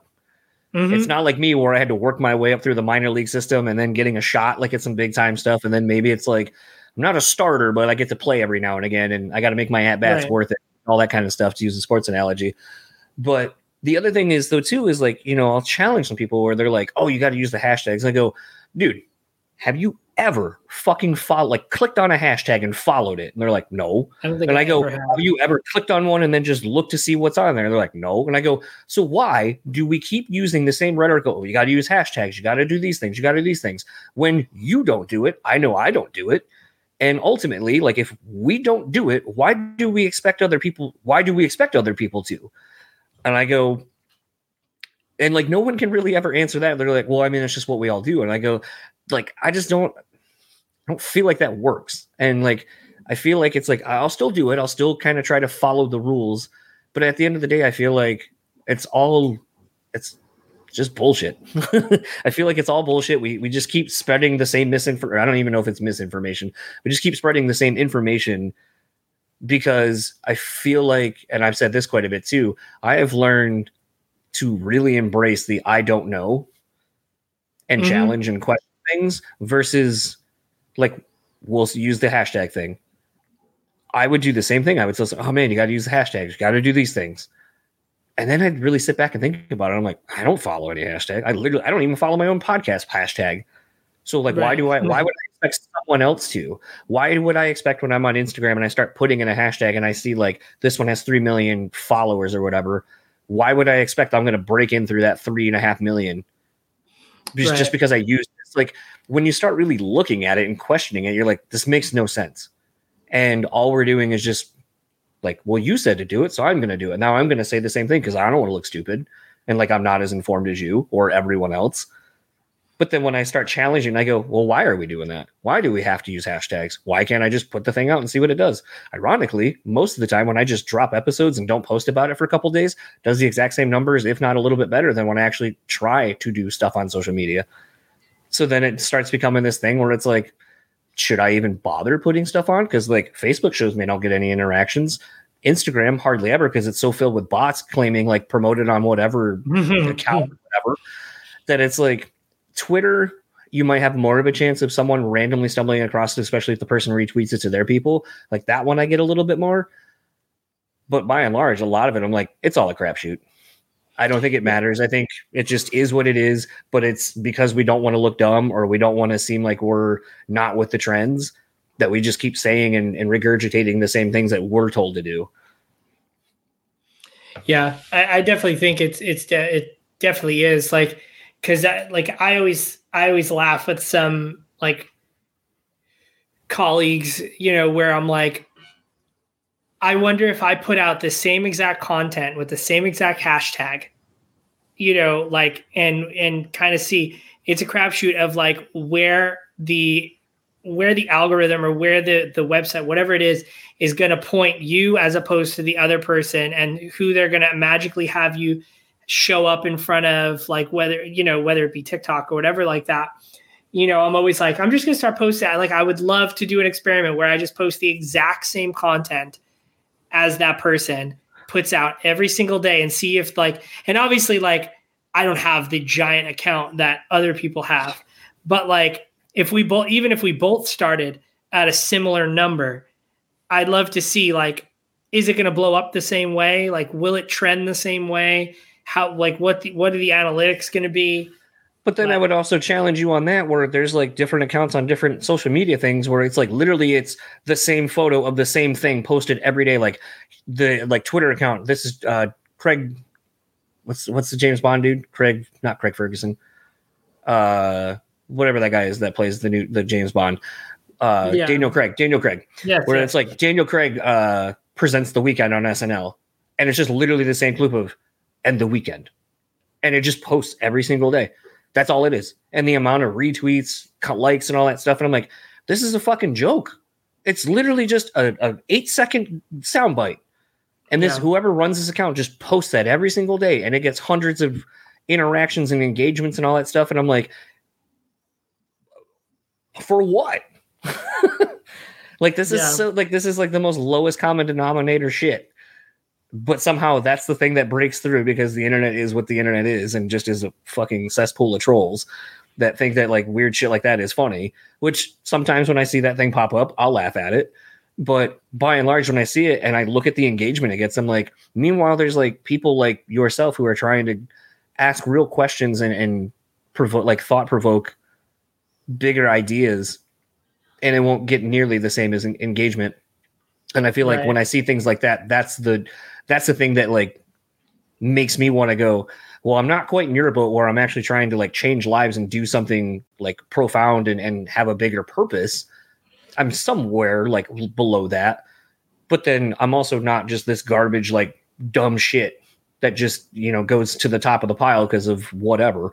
And so it's like, it's hard when I see things like that to be like, I don't even want to try anymore, because it seems futile. Yeah, it definitely feels that way a lot. I think the biggest thing I've told myself, and have like maybe told friends, is like create your lane and believe in that, and no matter what, just believe in that. And it doesn't matter who so and so, what this person's doing, what that person's doing, what this podcast is doing. What matters is like, does it make you happy? Do you feel fulfilled? And like, yeah, I think that's the way to look at it, as opposed to, chasing these numbers that are like basically unreachable unless you hit everything correct. It's just a matter of like, or pay for the promotion and all that stuff. Does it make you happy? Does it fulfill you? Then do it. Then do it, and do it your way. And people will eventually see that. The people who give a crap will eventually see that like you are passionate about what you do, and I love your passion for it. So I'm going to follow you and want to listen to it, and not go to the next, not just click through it, or open it up and exit out, or like, oh, this is a cool dance video that you did. Like, I'm glad you and Josh did like the TikTok dance while you were interviewing each other, but like, I'm not going to actually listen to the episode. Yeah. I think that's where we have to look at things and go like, I'm doing this for me. And what is it doing for me? It's making me happy. Does this make me happy? Yes. Okay, cool. Then that's the path that I'm going to follow. Dude, I mean, it's like the episode I got that'll be episode 400 with Vin from Naughty by Nature. Like, so many people, like when I posted the screenshot, people were like, yo, that's so fucking dope. And I was like, I guarantee it probably won't do very well. And I go, but that's one where I'm like, I don't even care. Like that is a win for me on so many levels. Like, I don't give a shit. And I was like, and at this point, like, I was like, this year, like I kind of made a promise to myself. I'm going to go back to more of like how the show started and just making opportunities happen for myself versus like waiting for permission. And like the Rebecca Black thing was one of those where I was like, I'm just going to fucking send the email. Probably ain't going to hear back from the person, whatever. So 30 minutes later, when it was like, she's really busy right now, hit us back in a couple months. And I was like, that was more than I was expecting. So the fact that it's like, well, now there's some dialogue. You at least know who I am. You're at least communicating with me. The door is open now. So it could happen.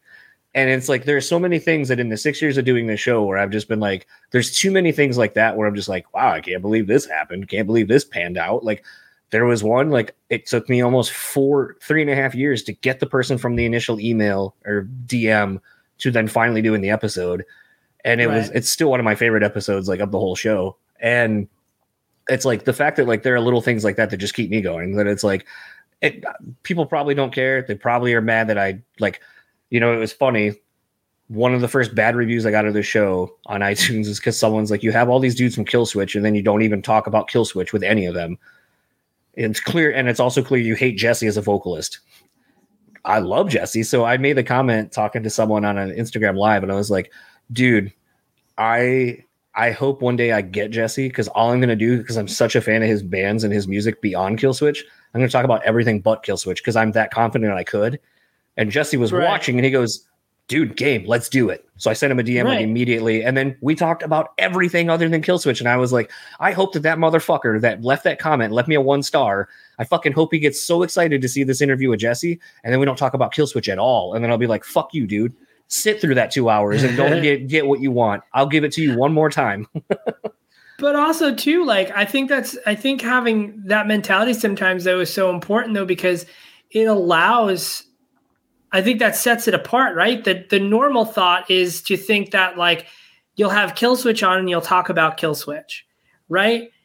But why not allow them to have an identity outside of Killswitch and allow them to be perceived as humans that are more than their band?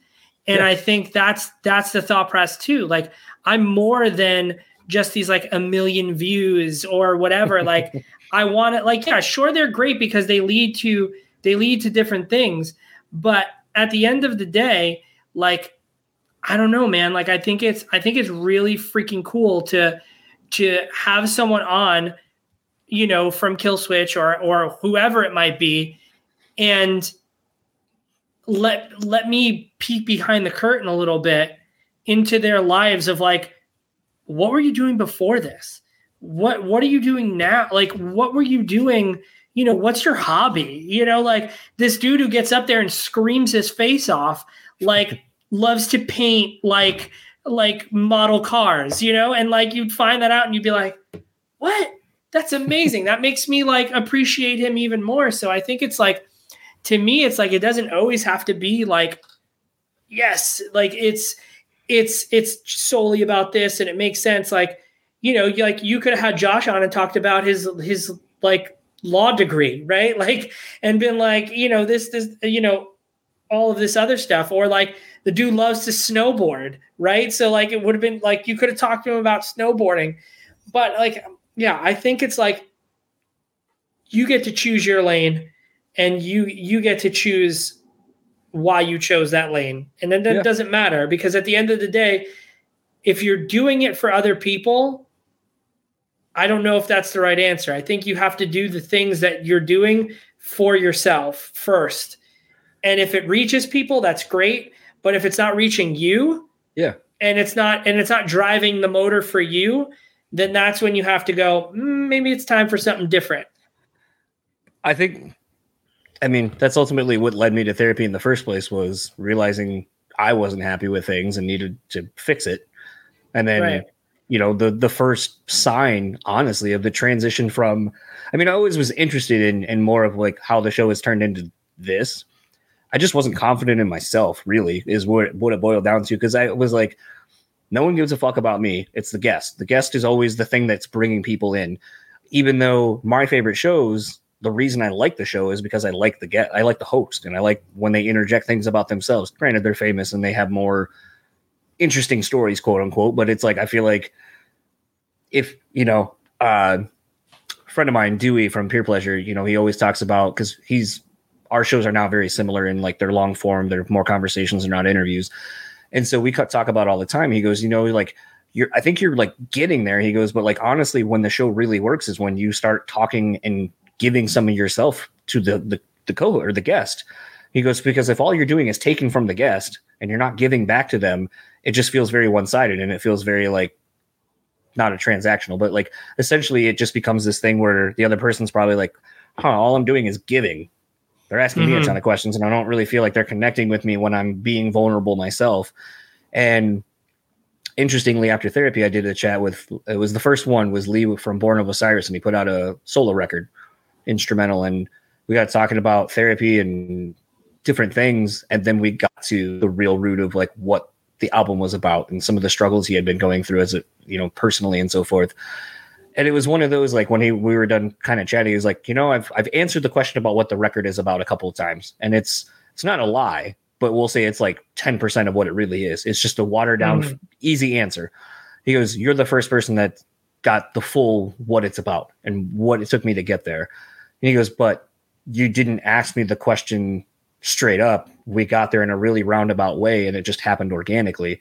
And I felt like we could talk about it because you talked about like you going to therapy and you doing these things.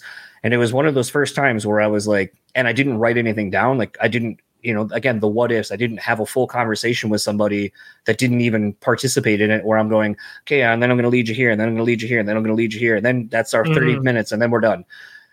That it really gave me the permission to just kind of be like, just fucking be more in the moment and just be willing to let whatever happens happen and deal with it from there. And honestly, when you start doing that and you have real conversations with people instead of having a weird ulterior motive, then it just becomes this thing where real connection happens. And to me, in the 2 years or so since, or about the year of doing that, I feel like the show is way better, and I get way more out of it because I feel like I'm more connected to it. And again, even if people don't listen to it, I don't really care, because like doing this, time is the one thing we all have. Yeah. And to me, it's valuable. And my big thing when I walk away is I'm usually like, when we get done recording, I'm like, how was that for you? And then everyone's like, had a blast. It was fun. Would love to do this again. And to me, I'm like, as long as I get that versus the, man, that I could have been done about an hour ago. Like, as long as I don't have that, then like, I feel really good about what I'm doing, because at least they found value in it as well. Yeah. I think being present and intentional with your time is so important, right? Being present in that moment and not letting an ulterior motive guide you, where it's more like, I'm just going to be present and what happens, and then being intentional with that time, right? Like having like, spending it wisely. And yeah, I think there's something to be said for that. And I think like you said, you're kind of finding that out, like leaning more into that has, it might not be a 50 million listener episode, but you're going to walk away with it with so much more than you thought. And someone listening to it is going to listen to that and go, I think I'm going to therapy next week, and if that's the result, then fantastic. Or they're going to take that record and they're going to listen to it, and it's going to, like, the experience of that record is going to be a whole lot different, because they didn't get the watered down version. They got the version that's true, where it's like, I was really messed up at this point in my life, and this helped me do this or whatever it did. So I always think, the thought process of being present and intentional and just allowing for the conversation to just flow and and connect with another human. It makes sense. I think there's something significantly more valuable in that. Kind of as we're going to start wrapping up, because speaking of quality time and all that kind of stuff, I got to go grocery shopping and do some stuff with my wife. I know in our talking behind the scenes, about setting this all up, you sounds like, the band's kind of getting back together in some capacity in the future with a release or something. But I kind of, given the fact that, now you're in therapy, like as a therapist, like that's your occupation, I would assume solely right now, right? Mm-hmm. Okay. Out of curiosity, how has writing lyrics been for you now that, and I hate to say it this way, so if you have a better way of saying this, please do. Now that you have more of a wealth of other people's experiences that you can draw from to draw lyrical inspiration from, how have you found writing lyrics or just even writing been since you've been a full-time therapist as a job? I think for me, and what's been different now as opposed to like before, is that I'm able to, I think, take myself out of it a little bit and it's become easier to tell a story, and stopped thinking at it. Like times when I've had trouble is when I've gone, I, me, where I'm able to kind of sometimes live in a parallel and kind of look at things from a different perspective and write in that sense. So I think, hearing other people's stories and still trying to figure out my own has definitely helped me become more just aware of what I'm writing. It's helped me become more intentional in my writing, as going back to the intentionality, and more present in my writing, just like realizing like what I'm putting down on paper, what story I want to tell, what I want to convey.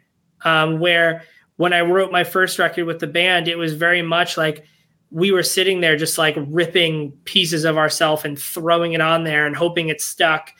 And, now when I write anything, I try and just like, have it tell a story and know where I want to go and who I want to reach and what the beginning, middle, and end of that story is, as opposed to kind of just like writing a whole bunch of stuff, throwing it at the wall and seeing what happens. Where now it's like, I have a little better sense of, emotion and feelings. And, I think that, being more in touch with that, as opposed to like not wanting to talk about things, has definitely helped me for sure. Another weird question, and I had said this to you, so I don't feel bad about saying this out loud, but I kind of said that like your band, especially when you were in it, kind of existed in this era of, for me, and I just feel like I feel so old saying something like this, existing where I lived on my own and I couldn't afford to have internet because like internet wasn't as cheap to have at your house as it, or readily available as it is now. Like having to go to internet cafes and paying a couple of dollars for like an hour of internet on a computer at a place. So when I say like sometimes like certain eras of bands and certain bands themselves, like I would see them on bill, like tour flyers and so forth, but I never listened to them because I didn't really have as easy of an access to listen to them, because radio stations, sort of as we were saying in the chat with Josh, like the avenues for people to hear about it, we're kind of becoming more reliant on word of mouth, literally having a CD, or more cases, getting online and seeing it somewhere. Mm-hmm.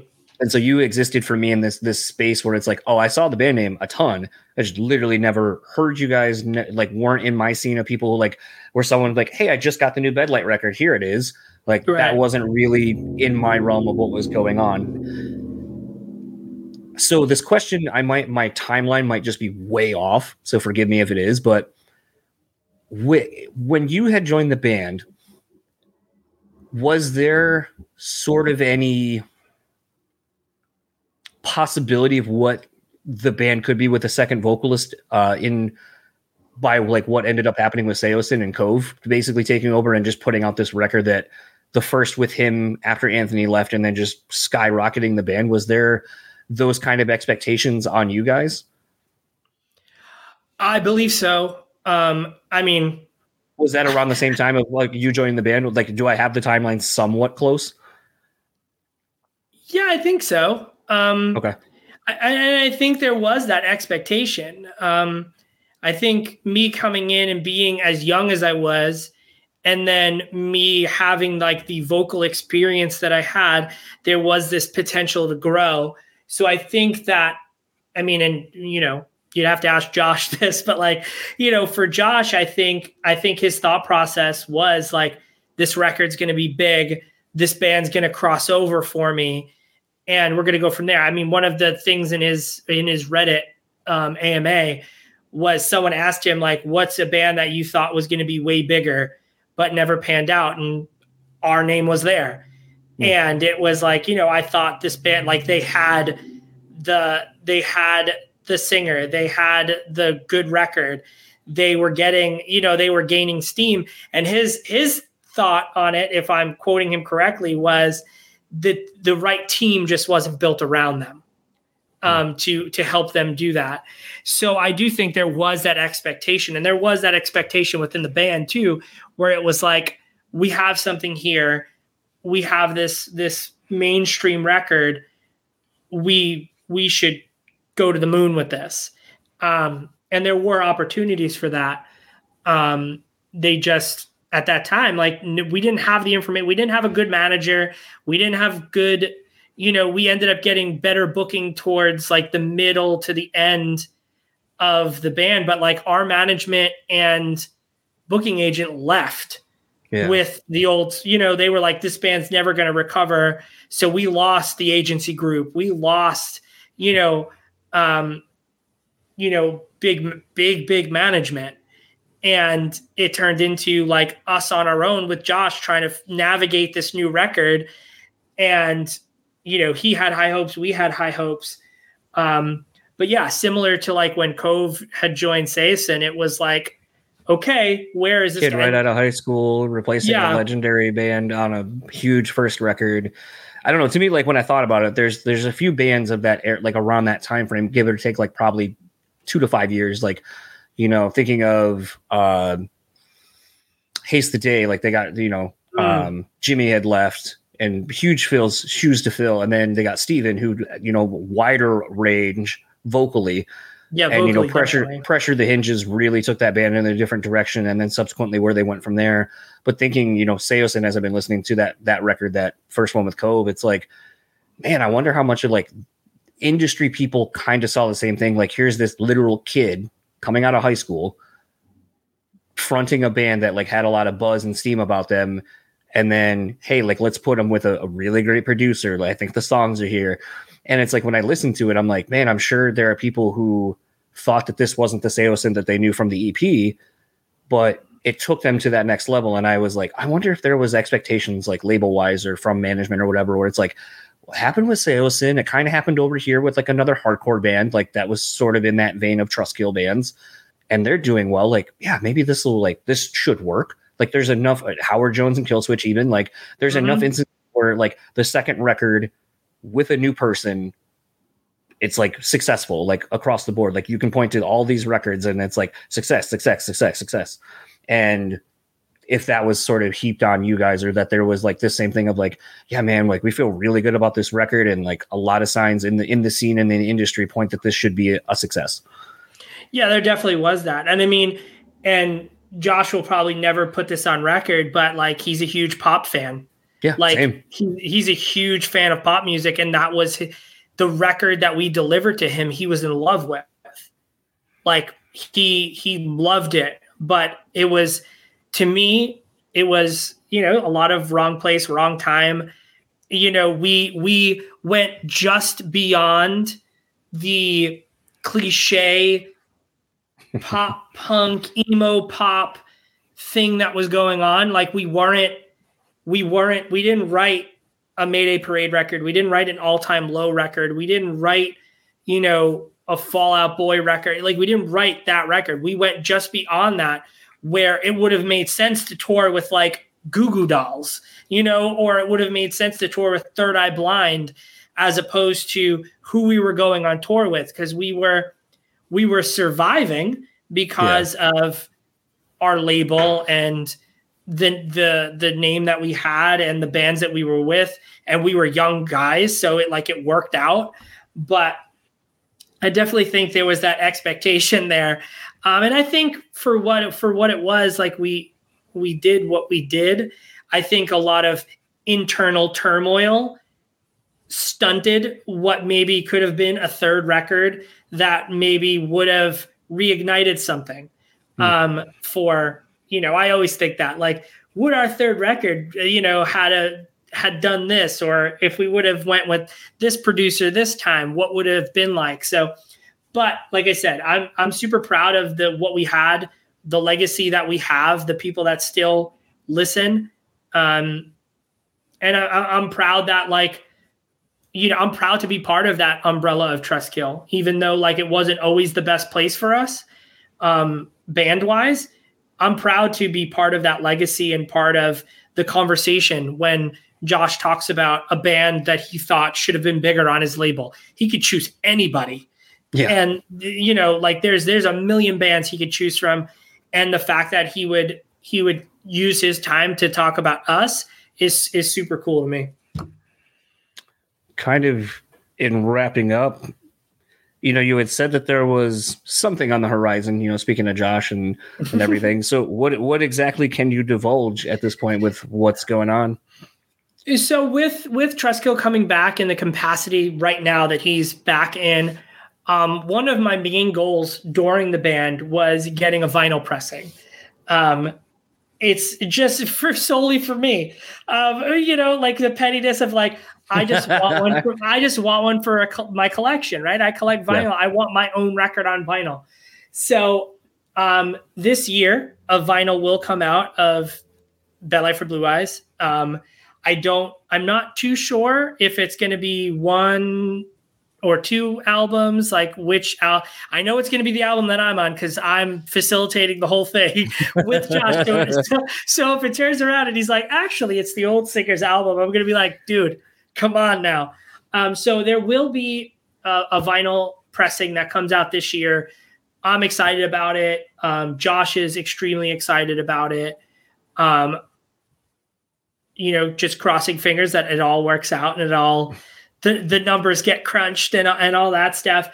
That's kind of it for right now. I think the thought of new music has come and passed, but I am not, I think we're all just too far off of the road to come back to that. I'm not opposed to, like, playing an acoustic show, doing something nostalgic for people who those songs really resonate with. I think that's important.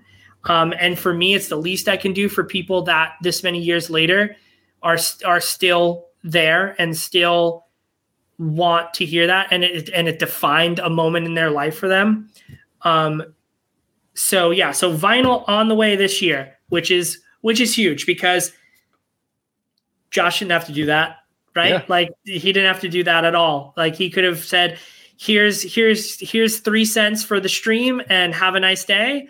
But the fact that he's willing to collaborate, and we're going to get a vinyl out this year is more than I could ever ask for, being this far removed from that band.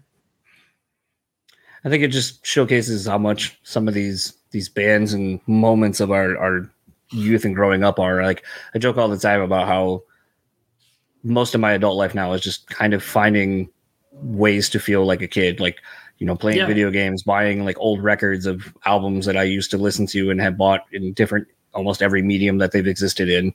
For sure. And it's just a thing where life's short, find things that make you happy, because it's way easier to fixate on all the negative versus the things that you can be like, well, this is cool, I got this, these things bring me joy. But also knowing that, again, pivoting points, like, I have stuff in my room, like in the office I'm in right now, where I'm like, yeah, I love having all these things, but they're also things. And if there is a point where I was like, I don't need it anymore, I would have no problem getting rid of everything in this office. There's sort of, not to be morose to end the thing, but it's like, I often think about, because of having to deal with so much death in, like, my actual life, I always know that there's an end coming at some point, whatever the end is, the end of this. Like, there's times I wake up where I'm like, maybe I just get to 400 and I just I'm done. I just don't say anything. I put out the episode and then I just walk away. Or maybe I get to a certain point where it's like, I just change what this is. Like, it's not a week in and week out episode. It's something more akin to, like, the Someone Who Isn't Me podcast with Daniel Carter from the BBC, where maybe you get, like, one and then 4 months will go by and you get another one. But like those are so impactful because like they had to happen. Like those chats needed to happen, like a quality over quantity. Like I constantly think about like the end of things. Like in recent like last 2 years, I've thought about like what would the end of my marriage look like? Not because I'm unhappy, but just because like what would it look like? What would my life look like? And the other thing I think about too in some of those things is like at least like with the end of the marriage, thinking about the idea of forever. That like when people started getting married, first of all, they were arrangements first and foremost most of the time. So you didn't really have much of a say in who you were marrying. And it was for the benefit of your family, either getting land or getting things, dowries and so forth. But even beyond that, it's like, if you want to go back to like the beginning times, it's like, yeah, forever. If you were getting married at like 12, the point was to repopulate your area or your people. So you had workers essentially, but then it's like, you probably weren't living beyond 20, 22. So the rest of your life was 10 years, not like 60 or 70.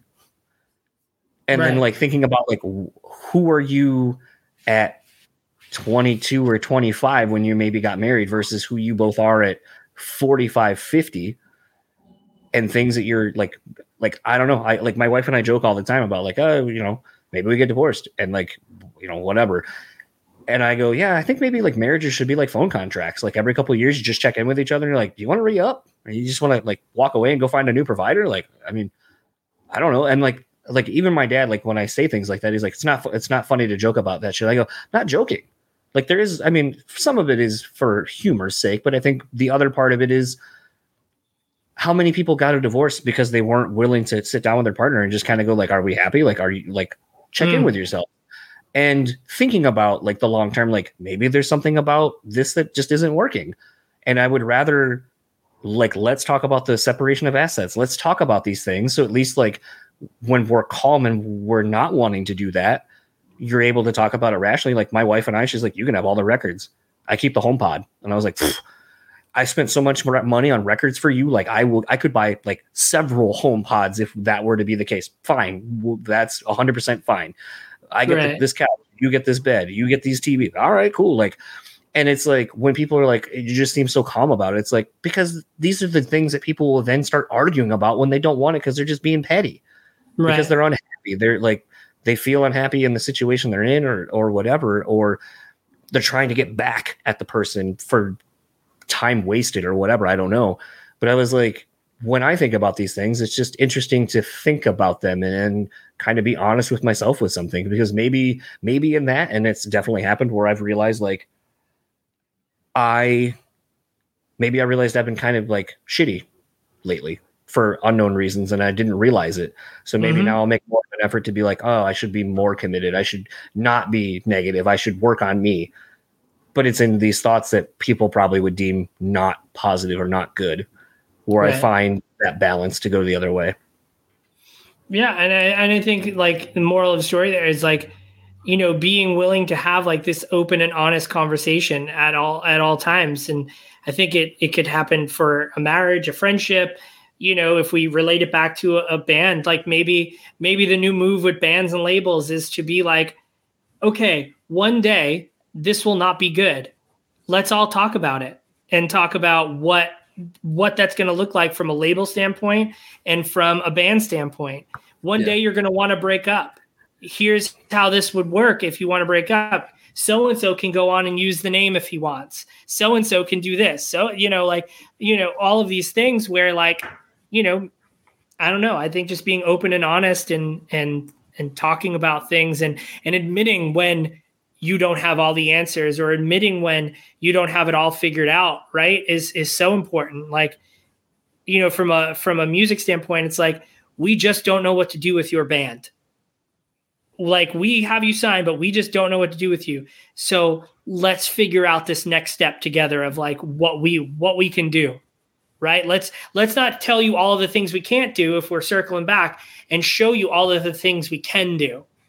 And this is what we can do. We can shop you somewhere else, or we can do a co-label release sort of thing where, you know, maybe, you know, Trustkill and Equal Vision work together, or, you know, just something of that nature where like, people weren't willing to do that. But I think the more and more you have open and honest conversations and you aren't afraid to be able to have them, the more and more you come to outcomes that are a little bit more positive than these narratives that have been spun for years, or these arguments that you get into where it's like, no, we talked about this. This is how we're going to work this out.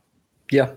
Yeah, I think transparency is key. It's something that I mean, especially starting tomorrow, like I'm moving forward in my career and taking over a GM position.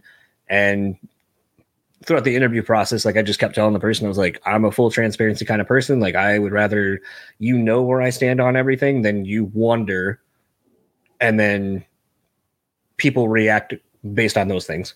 Like I would just rather have, I'd rather have the awkward conversation. I'd rather talk about the thing than to dance around it and then just have everyone assume that they know what I'm thinking or could read between the lines. But it's easier said than done. Obviously, it's a lot of self-work and knowing those things.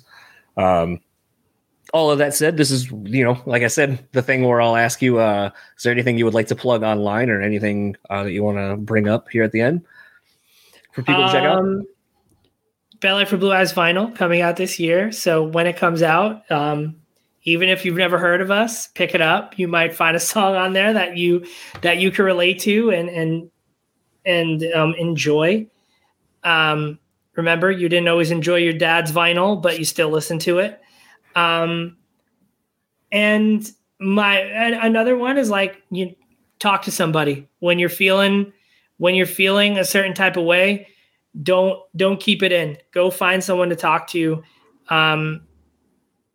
All sorts of therapy platforms out there. There's all sorts of ways to find therapy. If you're in Massachusetts, hit me up. And just be kind to yourself, be kind to others. Absolutely. Well, thanks again for reaching out to have this end up happening. It was a lot of fun getting to talk to you. It's funny because, like I said, a lot of people, like my wife was like, I don't remember. I feel like I remember that band name. I don't remember the band. And I was like, I told the dude straight up, like, I'm in that same boat.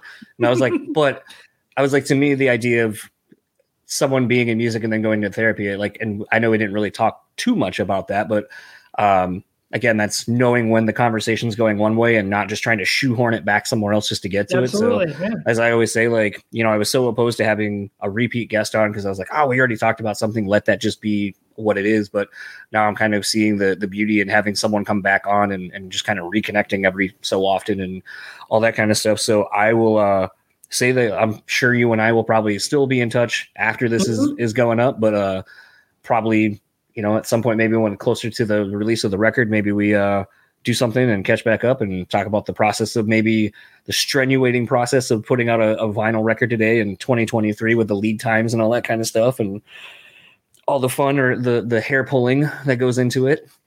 And, Absolutely. Enjoyed talking with you. Enjoy the rest of your day. Thank you. You too. So that was my conversation with Daniel. I want to thank him again for taking the time. Again, kind of going back off of what I was saying in the intro, this past week or so, since being in Seattle, has just been a really interesting kind of reconnection, rediscovery of a lot of things, Sometimes, and I'll correlate it first with friendship. So I went and met up with a friend of mine that lives out near where we're at in Seattle. They had to take a train, and it was a thing being really good to reconnect with that person. And I talk to them all the time, but I don't get to see them in person much anymore. And so it's just kind of nice to have that one-on-one FaceTime and, some of the experiences that we have gone through together, have kind of forever bonded us in tragedy and loss at times. And then obviously, I kind of explained in the intro, the thing I had gone through with Frankie and kind of helping him start to, take the first steps to getting over, not that you ever really do, but to start the grieving process and start, figuring out what life is like now without your forever friend. And, even going to, correlating it to music, Botch is a band that I had gotten into right around the time of them breaking up, basically. And they were always kind of this band that in the scene of musicians and people that I hung out with, they were like the band's band. Everyone loved this band. And it became this thing where I love the band, but I felt really bad that I never got to see them.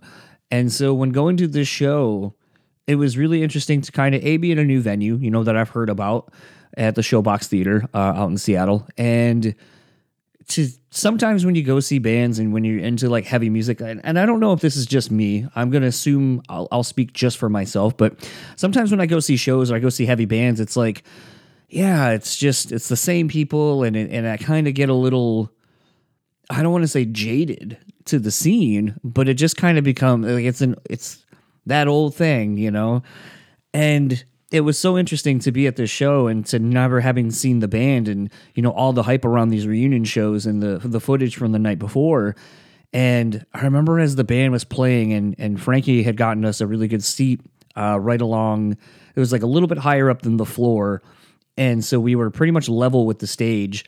And so I had a really good look at basically I would say a good 75% of the stage and the venue, like as a whole, from my vantage point. And it was one of those where when watching the band, it's like you could see them looking at their friends and family that were like side stage and sharing smiles. You could look around the room and see people smiling. You could look at the pit and see people, circle pitting and crowd surfing and stage diving and all that stuff. And everyone just had smiles on their faces.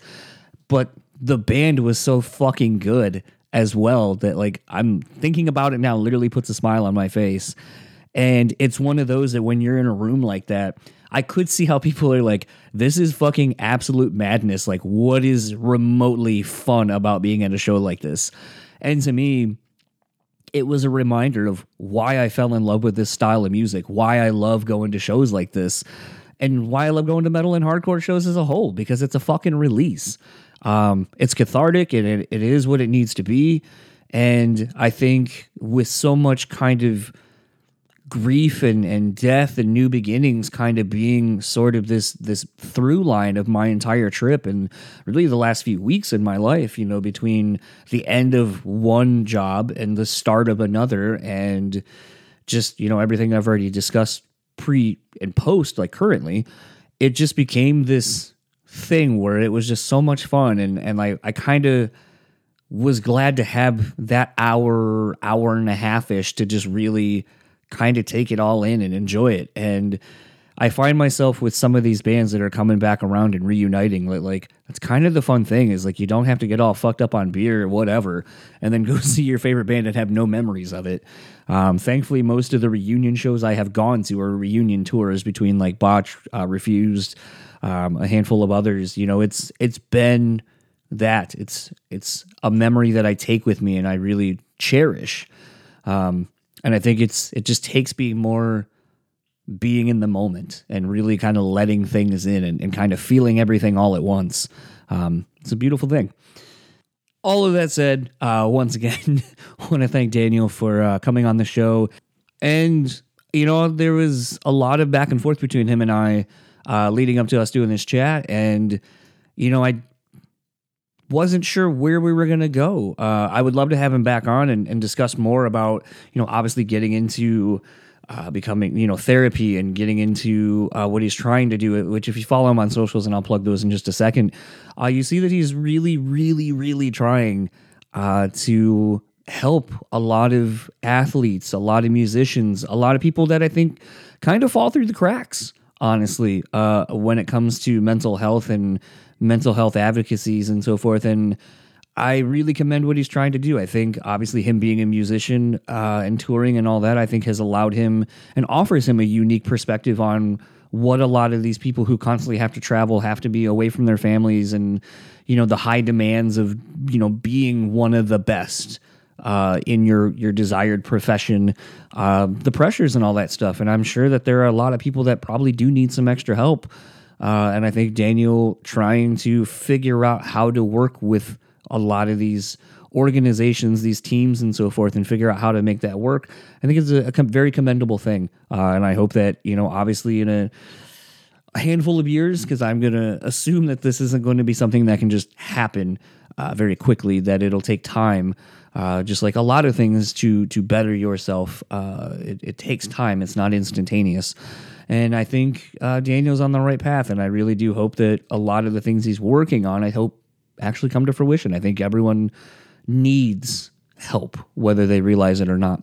All of that said, if you would like to keep up with Daniel, you can do such on Facebook at Daniel.Rinaldi. Instagram is DRinaldiMusic. Twitter is DRinaldiMusic as well.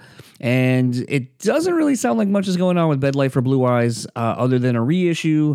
They do have a website, bedlightforblueeyes.com. There's not really a whole lot on there. Or you can go on to Instagram and find them at Bed Light for Blue Eyes as well.